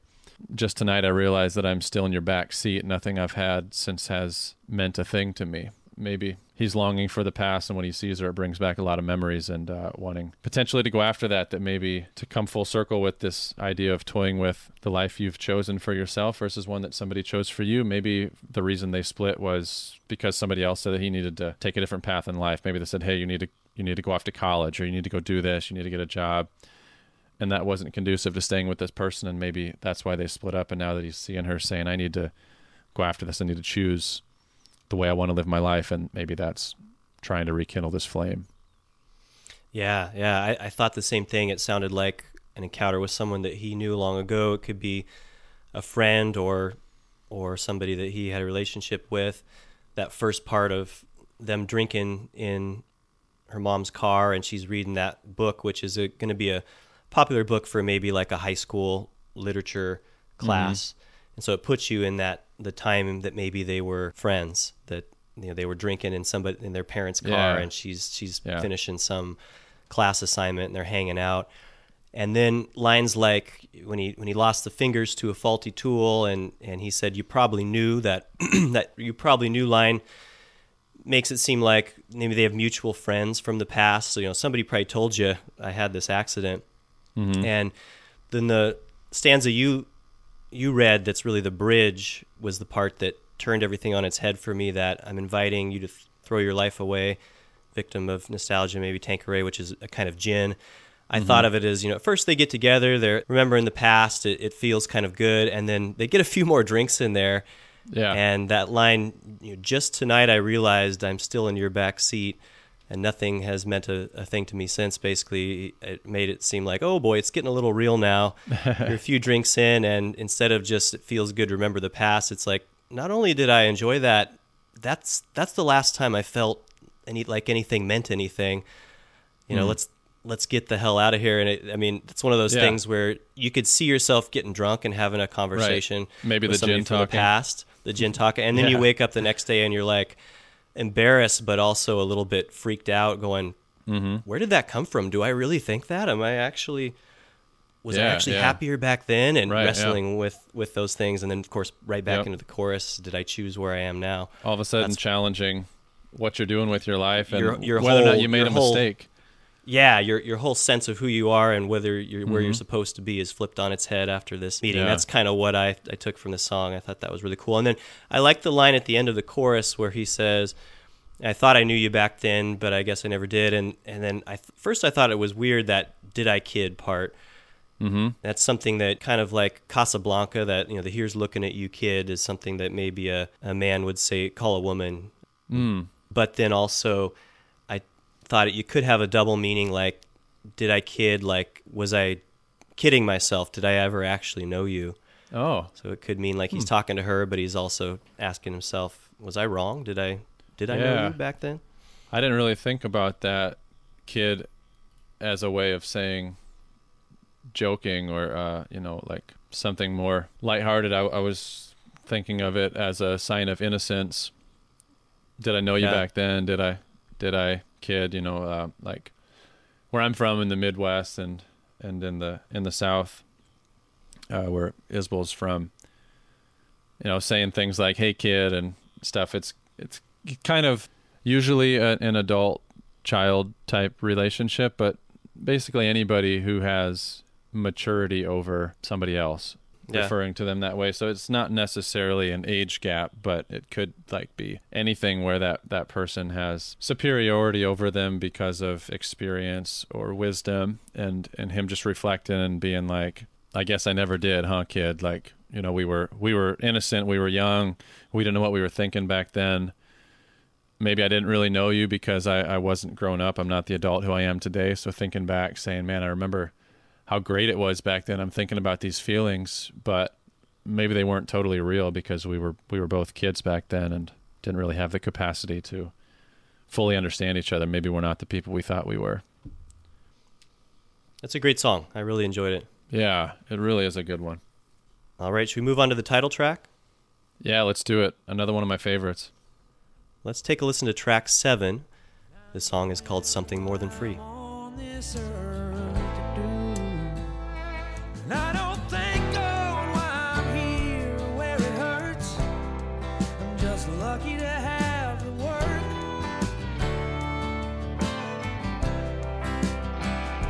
Sunday morning I'm too tired to go to church, but I thank God for the word.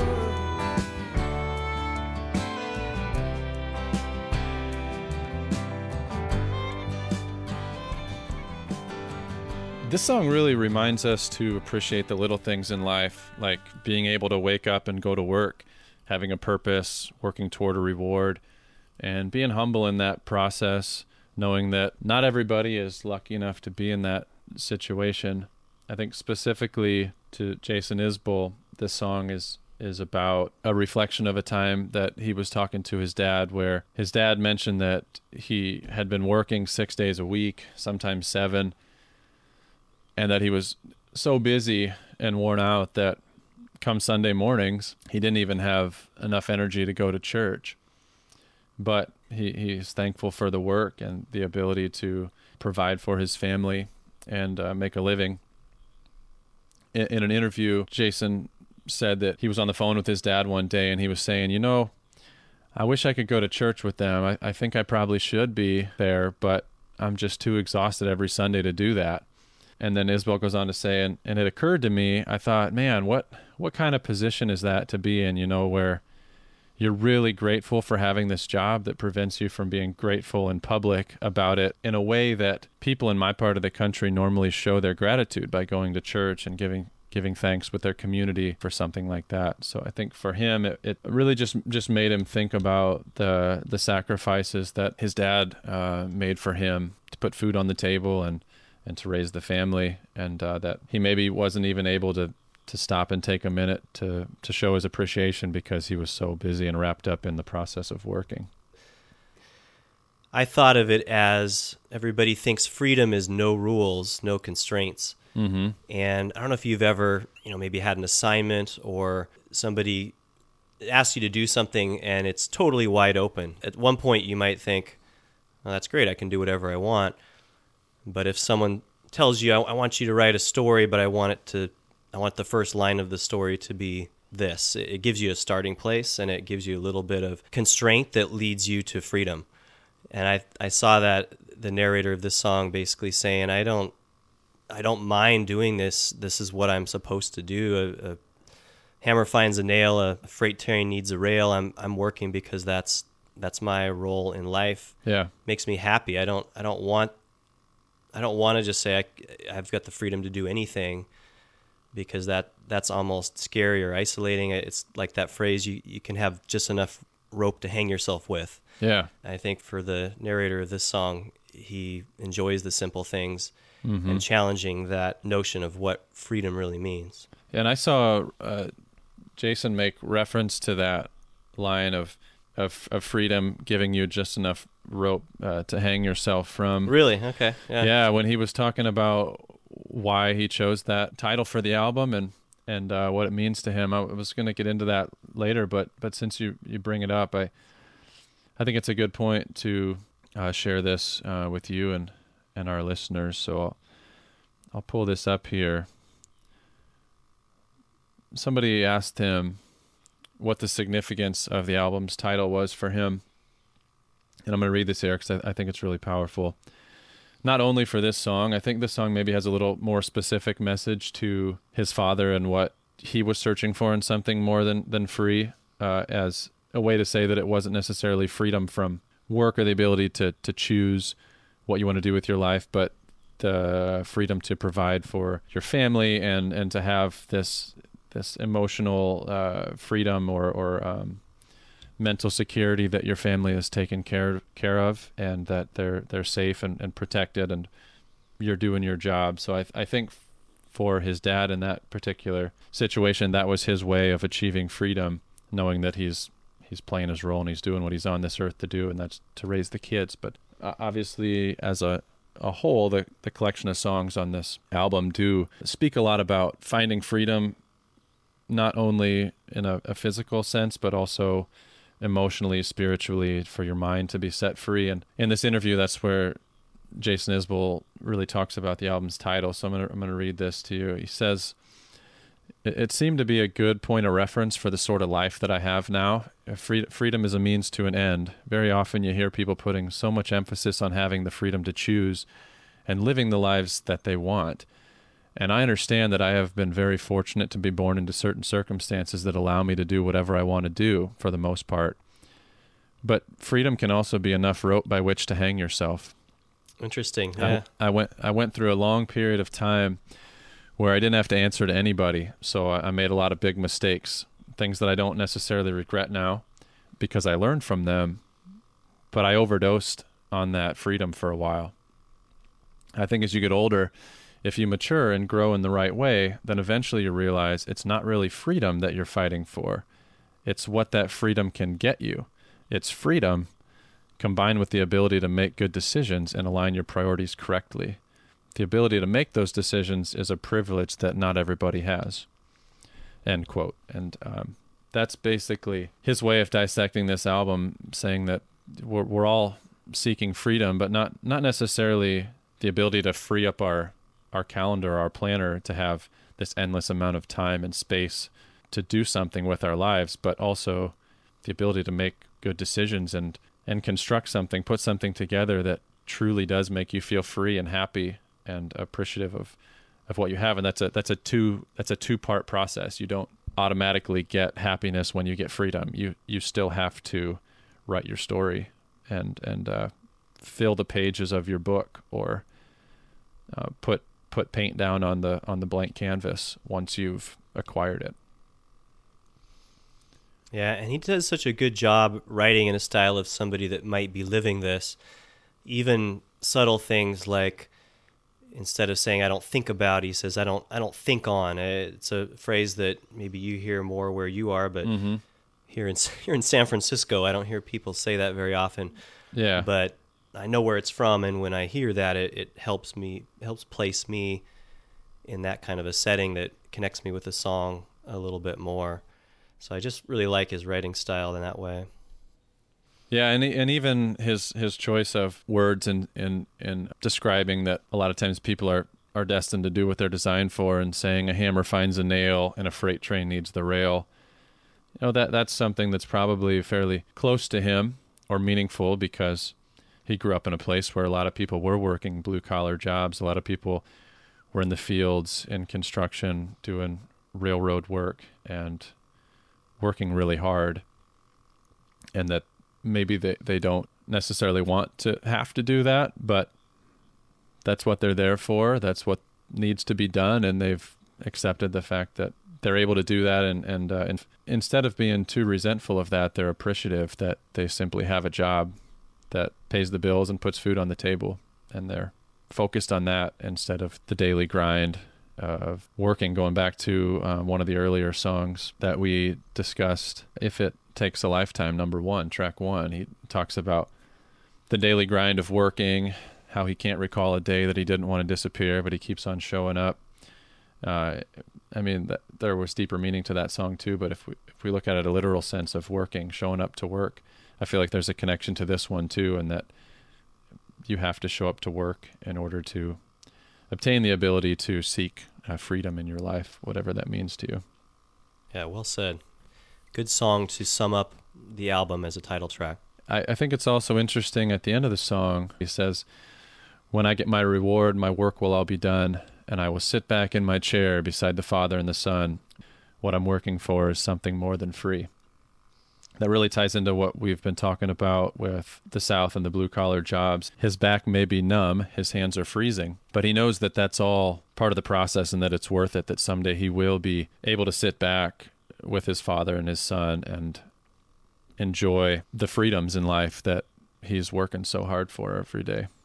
Yeah, I think the Father and the Son on that one is God and Jesus.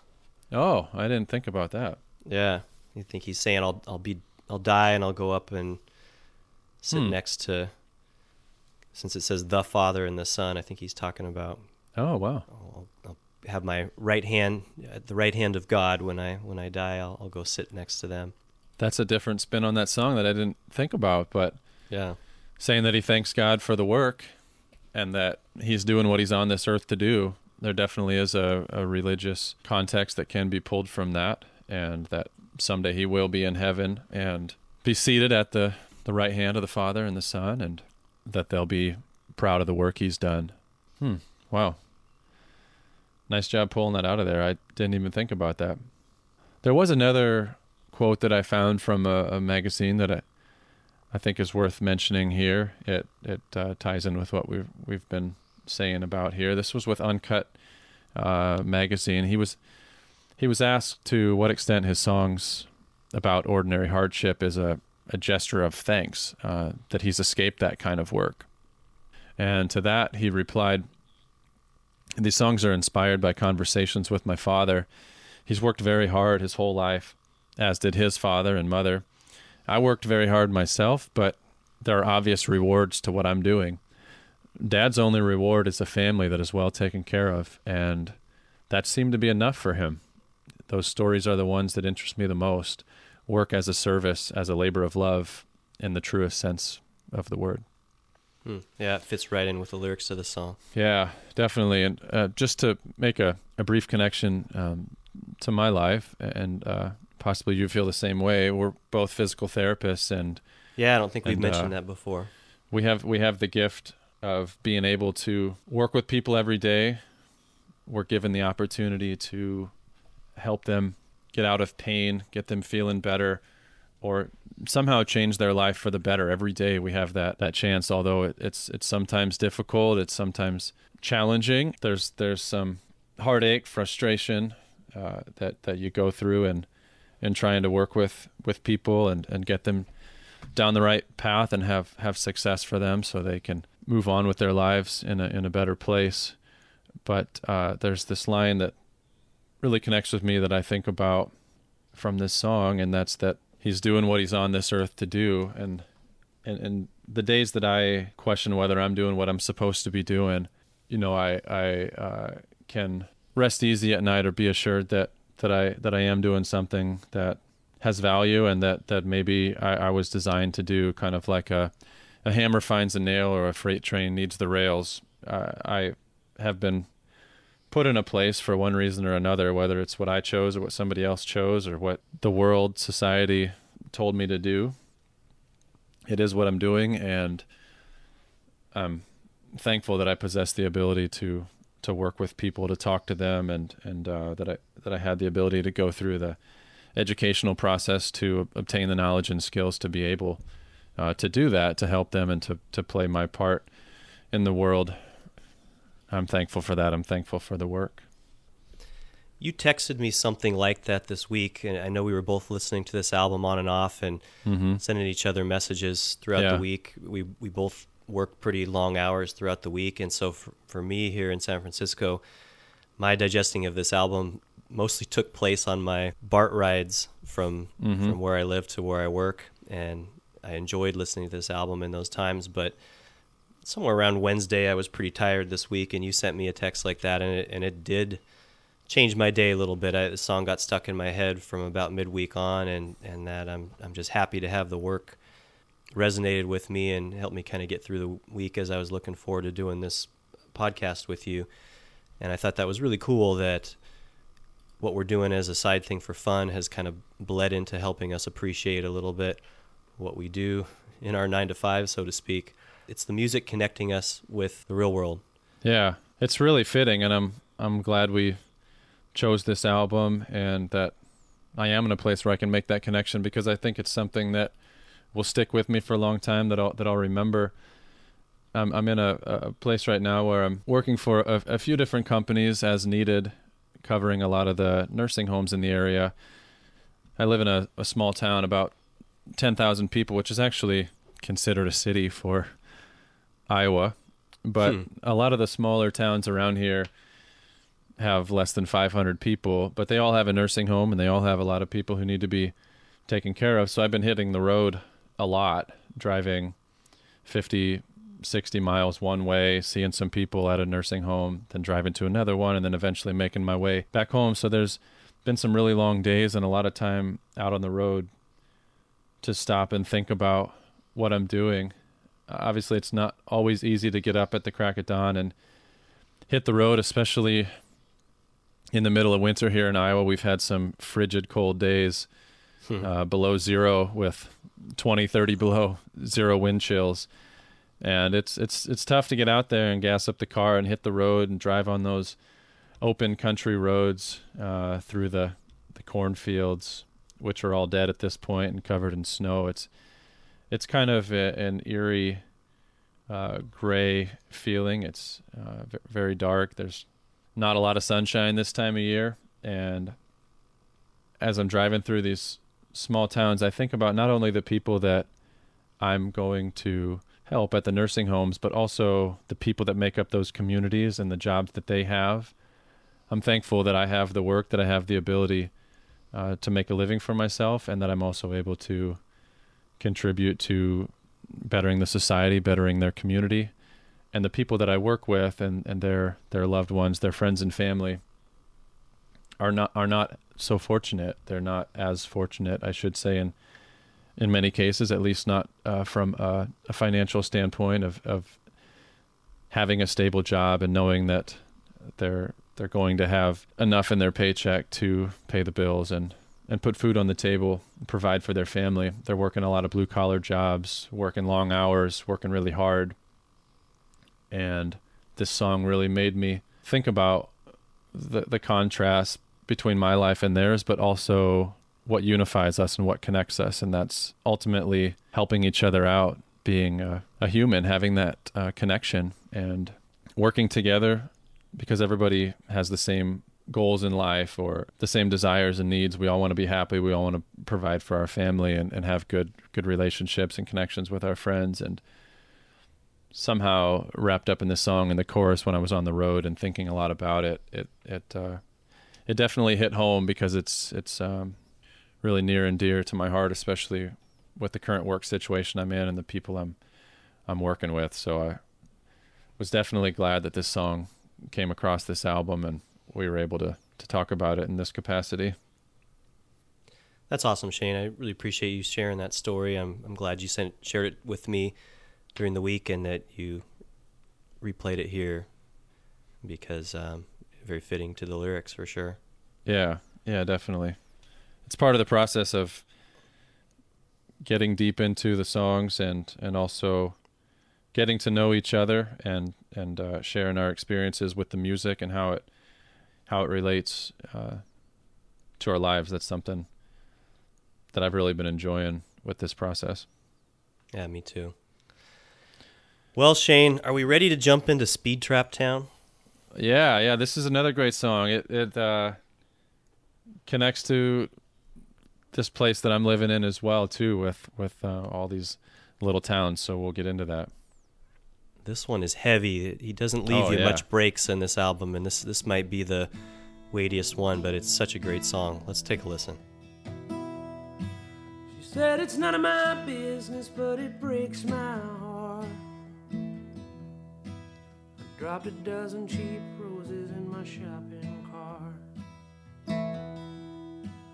Made it out to the truck without breaking down. Everybody knows you in a speed trap town. Well, it's a Thursday night, but there's a high school game. Sneak a bottle up the bleachers and forget my name. These 5'8" bastards run a shallow cross. It's a boy's last dream and a man's first loss. And it never did occur to me to leave till tonight. And there's no one left to ask if I'm alright. I'll sleep until I'm straight enough to drive, then decide if there's anything that can't be left. Man, this song, maybe more than any other one, really shows what a great writer he is. And you mentioned it before in one of the other songs, how he can pack so much into just a couple lines that paints a picture. And he starts off right out of the gate with this one, She said, "It's none of my business, but it breaks my heart. Dropped a dozen cheap roses in my shopping cart." You already know something's happening. You know this one's going to be a story. And this one really is a story from beginning to end. And Yeah, it sucks you in right let's try away. to unpack this one. Yeah, this is a big track. Yeah. Well, let's first set the stage a little bit and talk about the metaphor speed trap town. That's a common phrase around Iowa, where I've grown up and lived most of my life. Where I'm from, there's all these places where the speed changes really quickly as you're going into a small town, and a lot of times there's only one or two ways to get through that town, and the cops will hang out right where that speed changes, typically in a pretty concealed place, waiting to pull people over. There's one that's very well known here in my hometown of Carroll, Iowa, and that's heading north out of town. You go through this small town of Auburn, Iowa. It's a super small town, and as you're heading into town, there's a 10 or 15 mile stretch where it's 55 miles an hour, and then I'm almost positive it drops to 35 without much of a warning. And that 35 mile per hour sign is about 100 feet or less before the start of the town, which is where that cop usually hangs out. So I looked at the population here. There's only 309 people in Auburn, Iowa as of 2017. So that's Okay. the cliche speed trap town. Everybody knows you got to pay attention because the cops are hanging out right there, and that's the only place they have to get you. That's about the only job they have to do to patrol that little town. Yeah. So you already kind of place yourself in this small town, and then he says everybody knows you in a speed trap town. So you know it's small, Yep. you know that something happened, and then you don't know Exactly. exactly what's going on Yeah. until he gets a little bit deeper in there. But he doesn't go right into the rest of the story. He drops into another little side story. He says it's Thursday night, there's a high school game, sneak a bottle at the bleachers, forget my name. Small And town so life it's again. a small town scenario. I don't know if you know this or not, and maybe there isn't any significance, but I think of high school football, I think of Friday Night Lights. Mm-hmm. And so I didn't know if Thursday night might signify a bigger game, because the next line, they the other team beat him. The 5A Bastards run a shallow cross. It's a boy's last dream, man's first loss. So this sounds to me like it's a big game, maybe end of the year or something. And I don't know if Thursday night signifies that or not. Well, but that's what's going on in that line. There's the reference to Thursday night lights, playing under the lights a lot of times. That's when you might have a football game during the week, Thursday or Friday, but Okay, it's yeah, pretty maybe it's well Thursday known. too. Yeah, so he's going to a football game, saying these 5A Bastards run a shallow cross. I assume that's referring to a bigger school. At least where I'm from in Iowa, there's classes of sports. There's 1A, 2A, Right, 3A, exactly. 4A. Yeah. If he's in a speed trap town, a small town, maybe they're playing against a bigger school. Then he says it's a boy's last dream and a man's first loss. That could be referring to other messages in the song, but if we just looked at that specific stanza, then possibly it's a kid in the bleachers drinking out of a bottle, wishing he was out in the field. That's his dream to play, but maybe he's not good enough to make the team. And a lot of men will hang on to the glory days of playing in sports, and eventually that's something you lose, or maybe that's a literal sense of a loss, as in you lost to another team, to this 5A school. But those could be some themes wrapped up there. Yeah, I took the stanza to be about that main character. He's stuck in a speed trap town. He's got this situation going on with his dad, and that's Yeah. why the woman dropped the roses in his shopping cart. And I think he's just trying to forget all about it. I picture, and this is just me inserting my own narrative, but I picture that maybe he used to play football when he was young, and that might be one of the things that he was known for in this town. At least it's something that gave him joy Yeah. in this tiny town. And so he's like, you know what I'm going to do? I'm just going to try to forget about all the shit that's going on in my life right now. I'm going to Yep.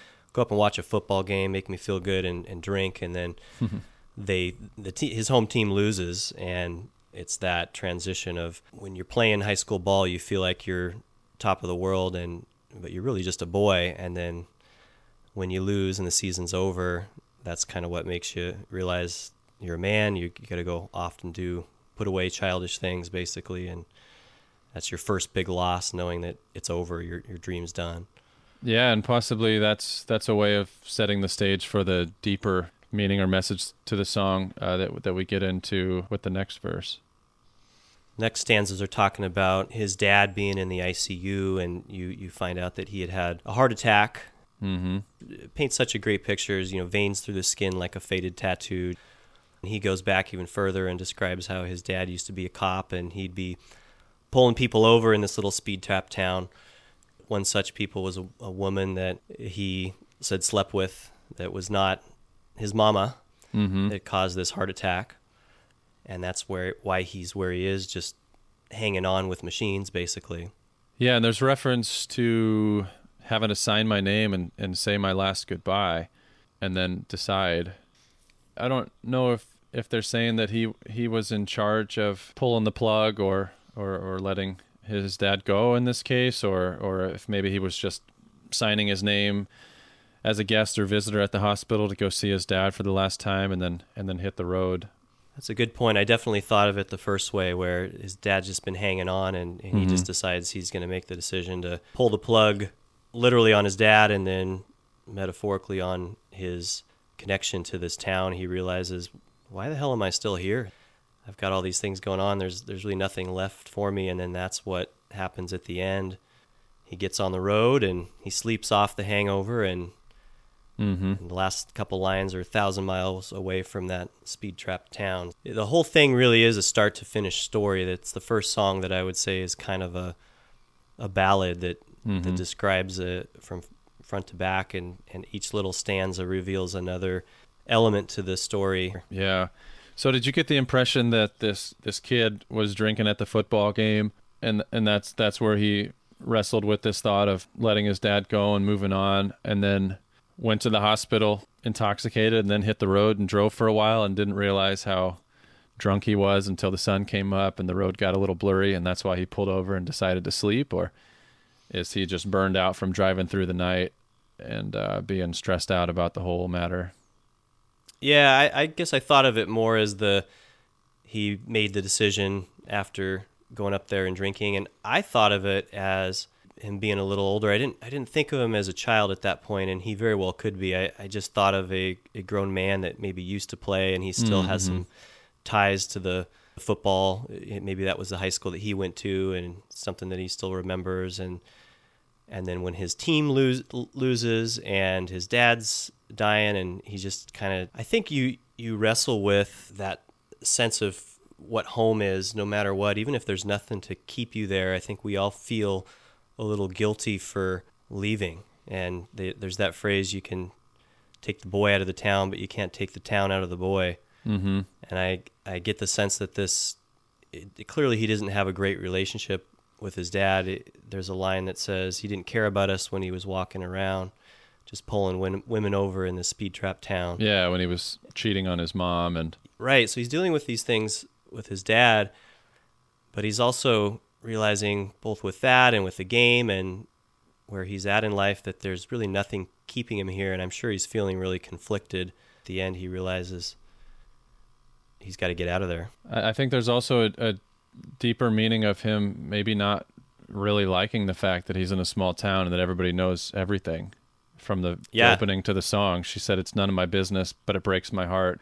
Here's this lady he doesn't even know, and she comes up to him and says, "Hey, I know your dad is going through some health issues. Here's some roses. I feel bad for you." And then he follows that up with, "Made it out to the truck without breaking down. Everybody knows you in a speed trap town." It's almost like he didn't want that. He wanted to run away from it, to get away from it all. He doesn't want to face the aftermath of his father passing away and what the town is going to think of that, and how they're going to define him. He doesn't want to have to live with that. He wants kind of a fresh start. Yeah, that's another element of it being conflicting, I assume, is there's some comfort in everybody knowing you and feeling like you've got support, but there's also some comfort in some anonymity at times of heartache as well. And I think that's probably one of the things in that particular case with that opening line. It was probably a little bit too intense. He didn't really want to share that with some random person at the grocery store. And where is his mom in this story during all of this? Why isn't she the one to sign the papers and potentially pull the plug. And if his general sentiment is that he feels bad for his mom, that his dad was sleeping around and that he ended up in this situation and now he's leaving both of them in this place, why would he leave? Why would he run away from that and not stay there to be with his mom? I agree. I think you have to infer that she's not around anymore. It doesn't I wonder. spell that out, but that's another piece that would indicate that I just have nothing left here anymore. Everything's gone. Maybe he had a good relationship with his mom. Maybe they divorced and she moved out of town. Maybe she left and went somewhere. Exactly. So I think he's taken inventory, and that's probably one other item on it of there is just nothing left here for me to stay. This is another one that I would love to be able to sit down with Jason and ask about his inspiration for the song, because clearly we know it's not about him specifically. It's not about his past. His dad wasn't a cop, and we know that's not the story that his life has taken, but potentially family members or friends, or maybe he just read about it or overheard from somebody a heartfelt story that he wanted to write a song about. Yeah, or just thought it up. He's such a good writer. Yeah, who knows? It could be all fictional. That's right. True. So I think we'll move on to the next song, track 9, Hudson Commodore. She just wanted to ride in a Delaware 135. She just wanted to ride in a Hudson Commodore. No need to worry anymore. A doctor, then a lawyer, then a Roosevelt. So that's another fun song, a little more lighthearted than some of the others, but also has a great meaning to it and speaks about trials and tribulations of life and wanting to pursue your dreams and envisioning yourself in a different place. To put some perspective to the song, the Hudson Commodore is an automobile which was produced by the Hudson Motor Car Company of Detroit, Michigan between 1941 and 1952. During its time of production, the Commodore was the largest and most luxurious Hudson model. There's another reference in this song to the Delahai 135, which was an automobile manufactured by Delahai, designed by young engineer Jean-Francois. It was produced from 1935 until 1954 in many different body styles. A sporting tourer, it was also popular for racing. So this song is about a single mother, most likely raising children, working hard through a challenging time, maybe the Great Depression, longing for a life where she could drive a fancy car and be free, potentially setting in the 40s or 50s, and just dreaming about one day where maybe she has enough money to go purchase a Hudson Commodore or a Delahai 135 and just hit the open road and be free. So it does have some connection to a lot of the other songs in that people sometimes are stuck in a life that they don't totally want, and they're longing for something more, but also sticking with the process that maybe one day it'll pay off.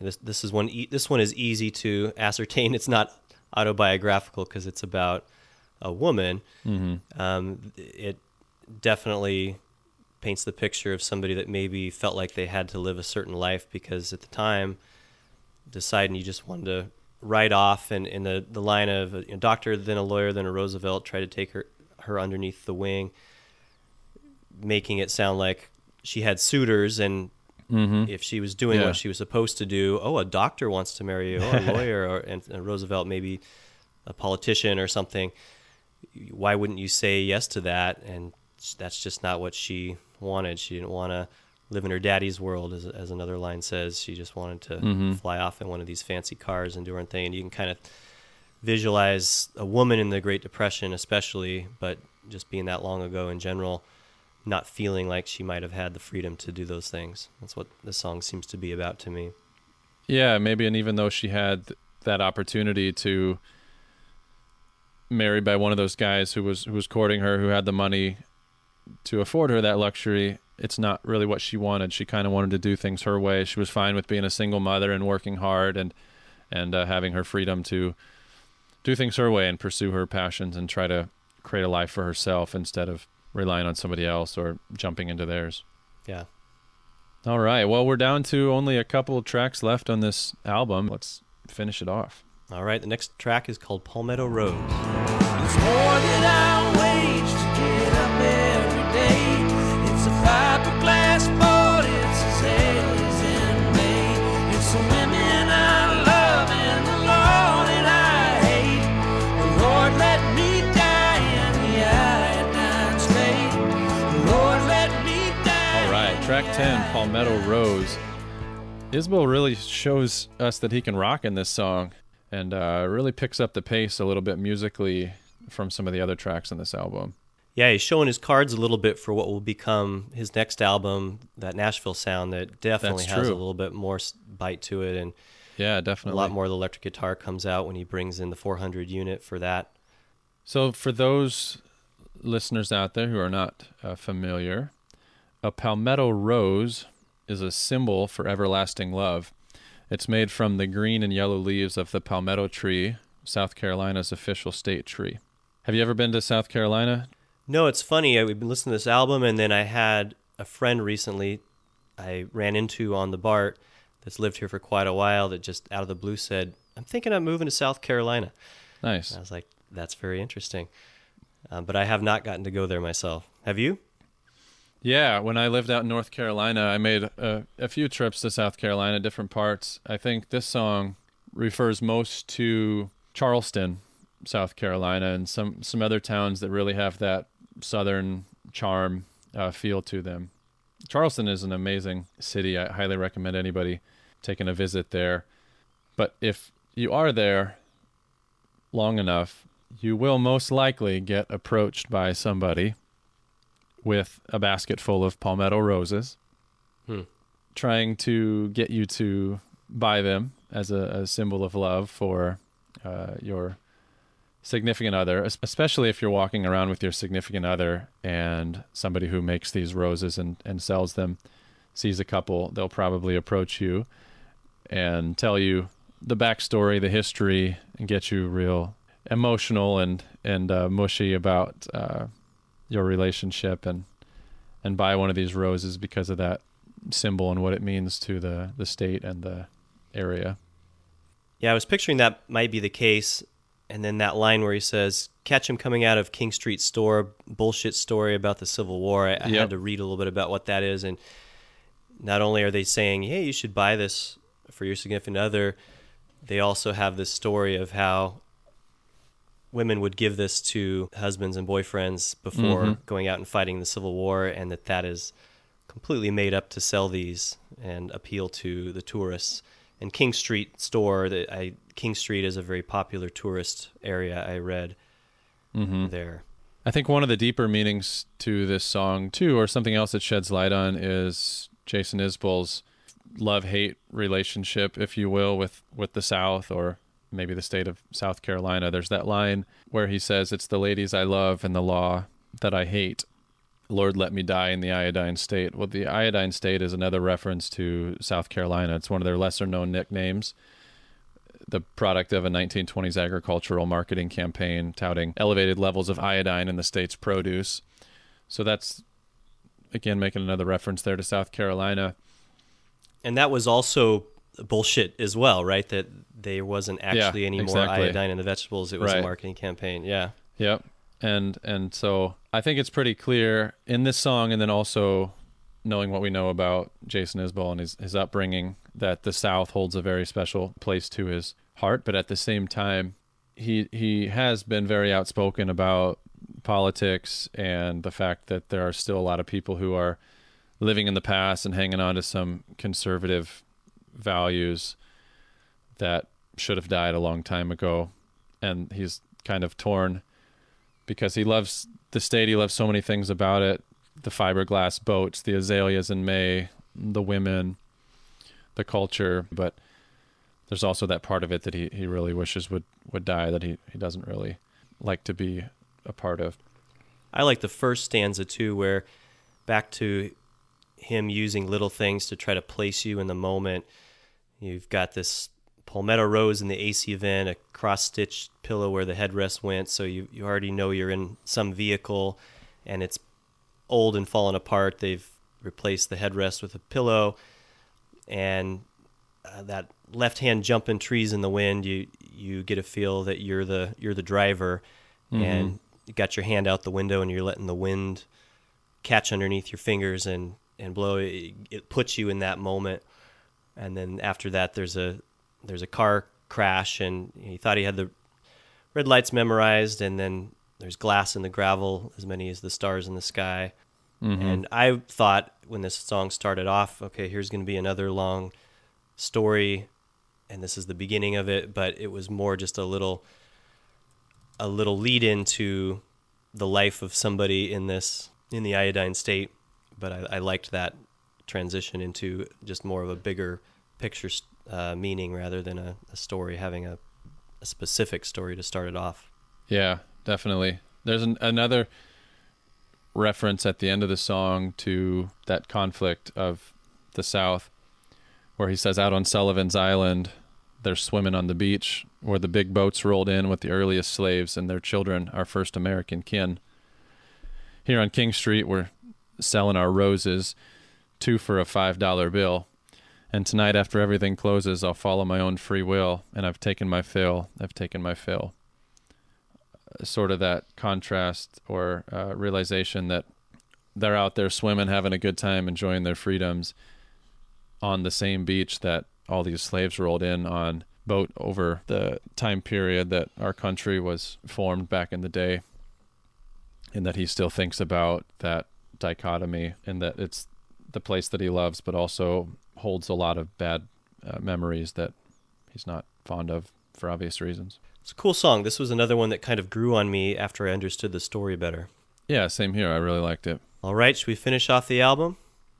Yeah, let's do it. The last track, track 11, is called To the Band That I Loved. And somehow you put down my fears on a page when I still had nothing to say, and how I miss you today. May you find what you gave all that hope somewhere down at the end of your rope. Now I know you'll be fine. So that was the last track of the album, To the Band That I Loved. What'd you think of that one, Shane? That was another great song. I think a lot of people assume this is a song about Jason Isbell's former band, the Drive-By Truckers, but it's not. He's spoken about it before and has said that it's about fond remembrance of a band that he toured with when he was younger called Centromatic. He was with them in the mid-2000s. And this is a reflection of him finding out that they were no longer a band and thinking about how he wishes they could find what they're looking for, or that someday they would find their way and be happy again. This is basically him being saddened by the fact that that band that he loves so much, that means a lot to him in his early days, is no longer together. Yeah, I read that too, about it being about the band Centromatic. I had to dig in a little bit to find out some things. The lead singer of that band, Will Johnson, is who I assume he's referencing the most when he's saying you. Mm-hmm. He's also an artist that toured a little bit with Drive-By Truckers, so there is a connection there. And Will Johnson was also in some other super groups, the most noteworthy of which was a group called Undertow Orchestra, and it had some artists. Connor Oberst is the main artist behind Bright Eyes. Mm-hmm. M. Ward, you've probably heard before with the band She and Him. Yeah. And lastly, David Bazan, who is the lead singer of Pedro the Lion that I had mentioned. That Yeah, I nice got connection. to open for when I was young. So Wow. it was interesting to read that there's some degrees of separation there. Yeah, he toured with this band during the time that he was with the Truckers, but when the Truckers were taking a break or not touring, he would join this band and play with them a little bit. There's a part in that song that I really like that says, "And somehow you put down my fears on a page when I still had nothing to say, and how I miss you today. May you find what you gave all that hope somewhere down at the end of your rope."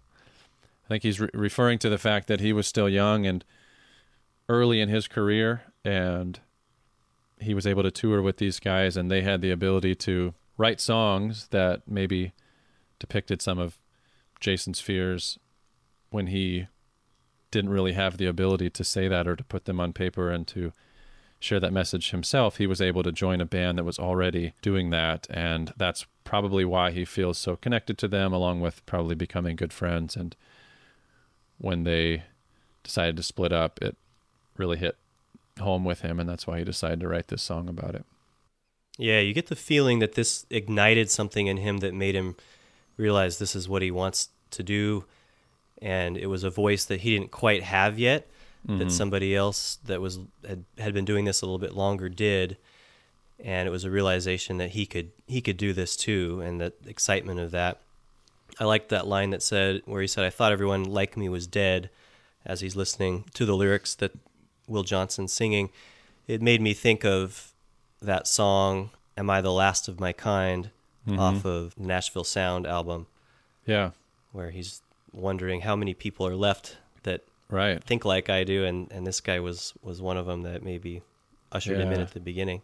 Definitely. That's a great comparison. Musically, I thought this song was really cool too. It's mostly a quieter song. It kind of reminded me a little bit of Children of Children, where at the very end that solo guitar comes in that adds a little bit of bite to it, and I thought it was really fitting. It's different than that guitar in the Children of Children song that I was saying reminded me of kind of a crying baby. This one is just like super dirty, and it kind of has like this gritty, angry sound to it that I thought was really fitting for just feeling like his passion after realizing that this was something that he wanted to do.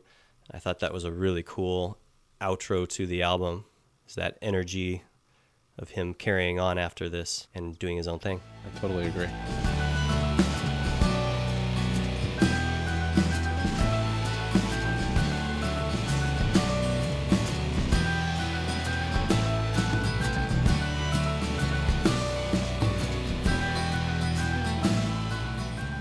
Well, that's Jason Isbell's album, Something More Than Free. This was a great pick, Shane. Let me ask you, what was it that inspired you to pick this album? I really connected to this album. The biggest takeaway message I got from the album was life's search for meaning and freedom, but not necessarily physical freedom or simply being free and having the freedom to do what you want, but something more than that. Freedom from your past, from maybe troubled relationships or hard times, freedom from your thoughts that are in your head that are maybe holding you back or keeping you conflicted.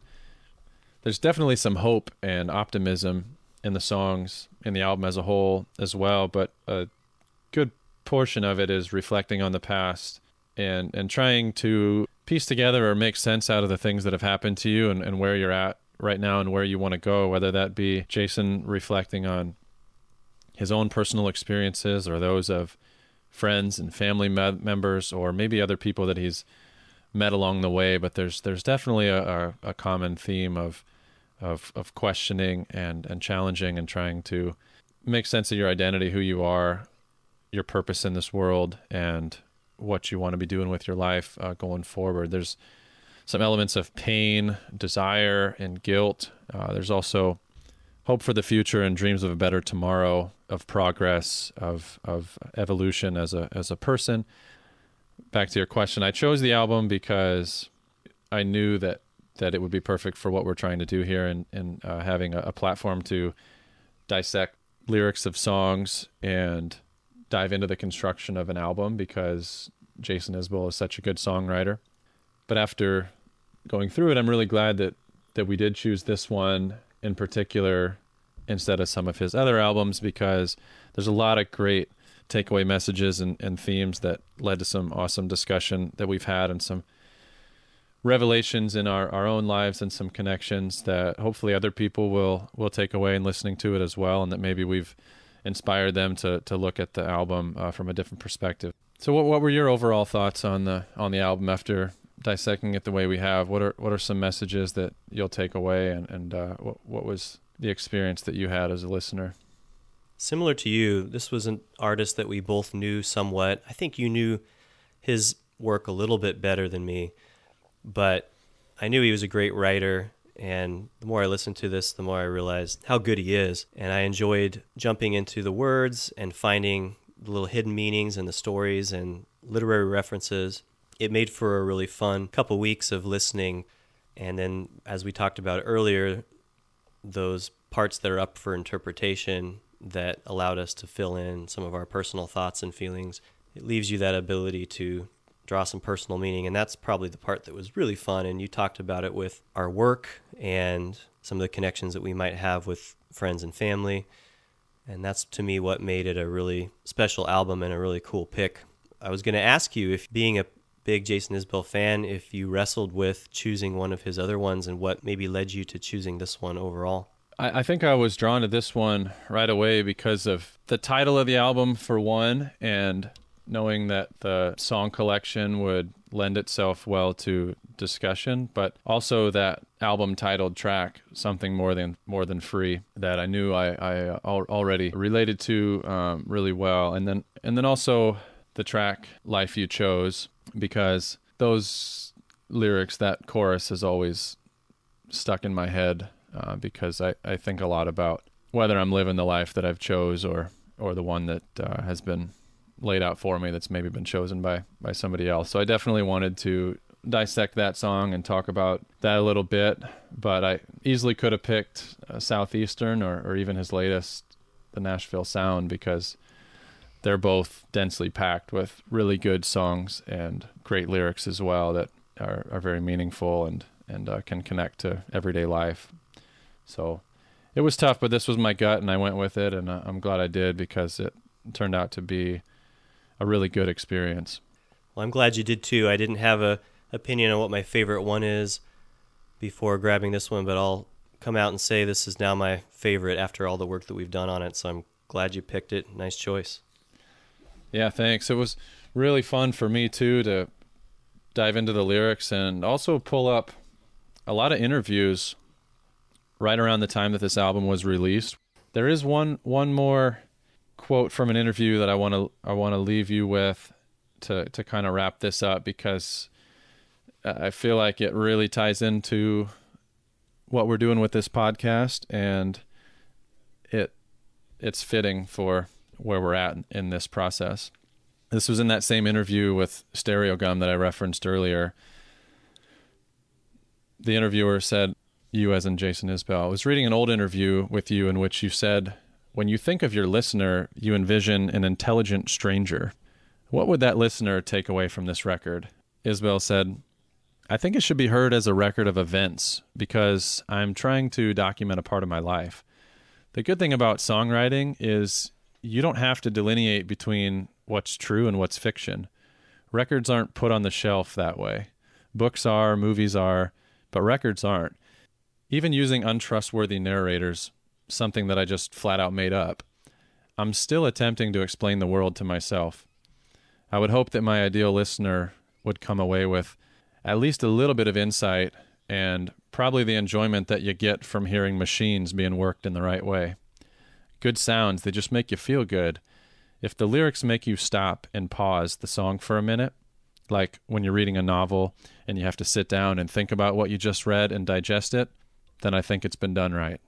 If that's the case, I think it's been done right for this album. I would totally agree. I had to stop and pause the song multiple times to think about the context and then rewind it a lot too, just because I wanted to hear it again because it was so good. Well, I'm sure that's going to continue as we carry on into next month, but it's been a fun journey so far. It really has. And we'll leave it there for today. Awesome. We'll catch up with y'all next month. Till then, go listen to some good music. Right on. If you're enjoying listening to Album Divers, you can support our podcast by subscribing, reviewing, and sharing it with someone else that appreciates great music. Follow and connect with us on Facebook and Instagram at Album Divers. We'd love to hear your thoughts and feedback about our take on an album that you already loved or had never heard before. Do you have an album you want us to dive into? Email us at albumdiverspodcast@gmail.com, and we'll consider adding it to our queue for a future episode. Thanks again for joining us. We hope you never stop discovering music that moves you to dive deeper. Until next time.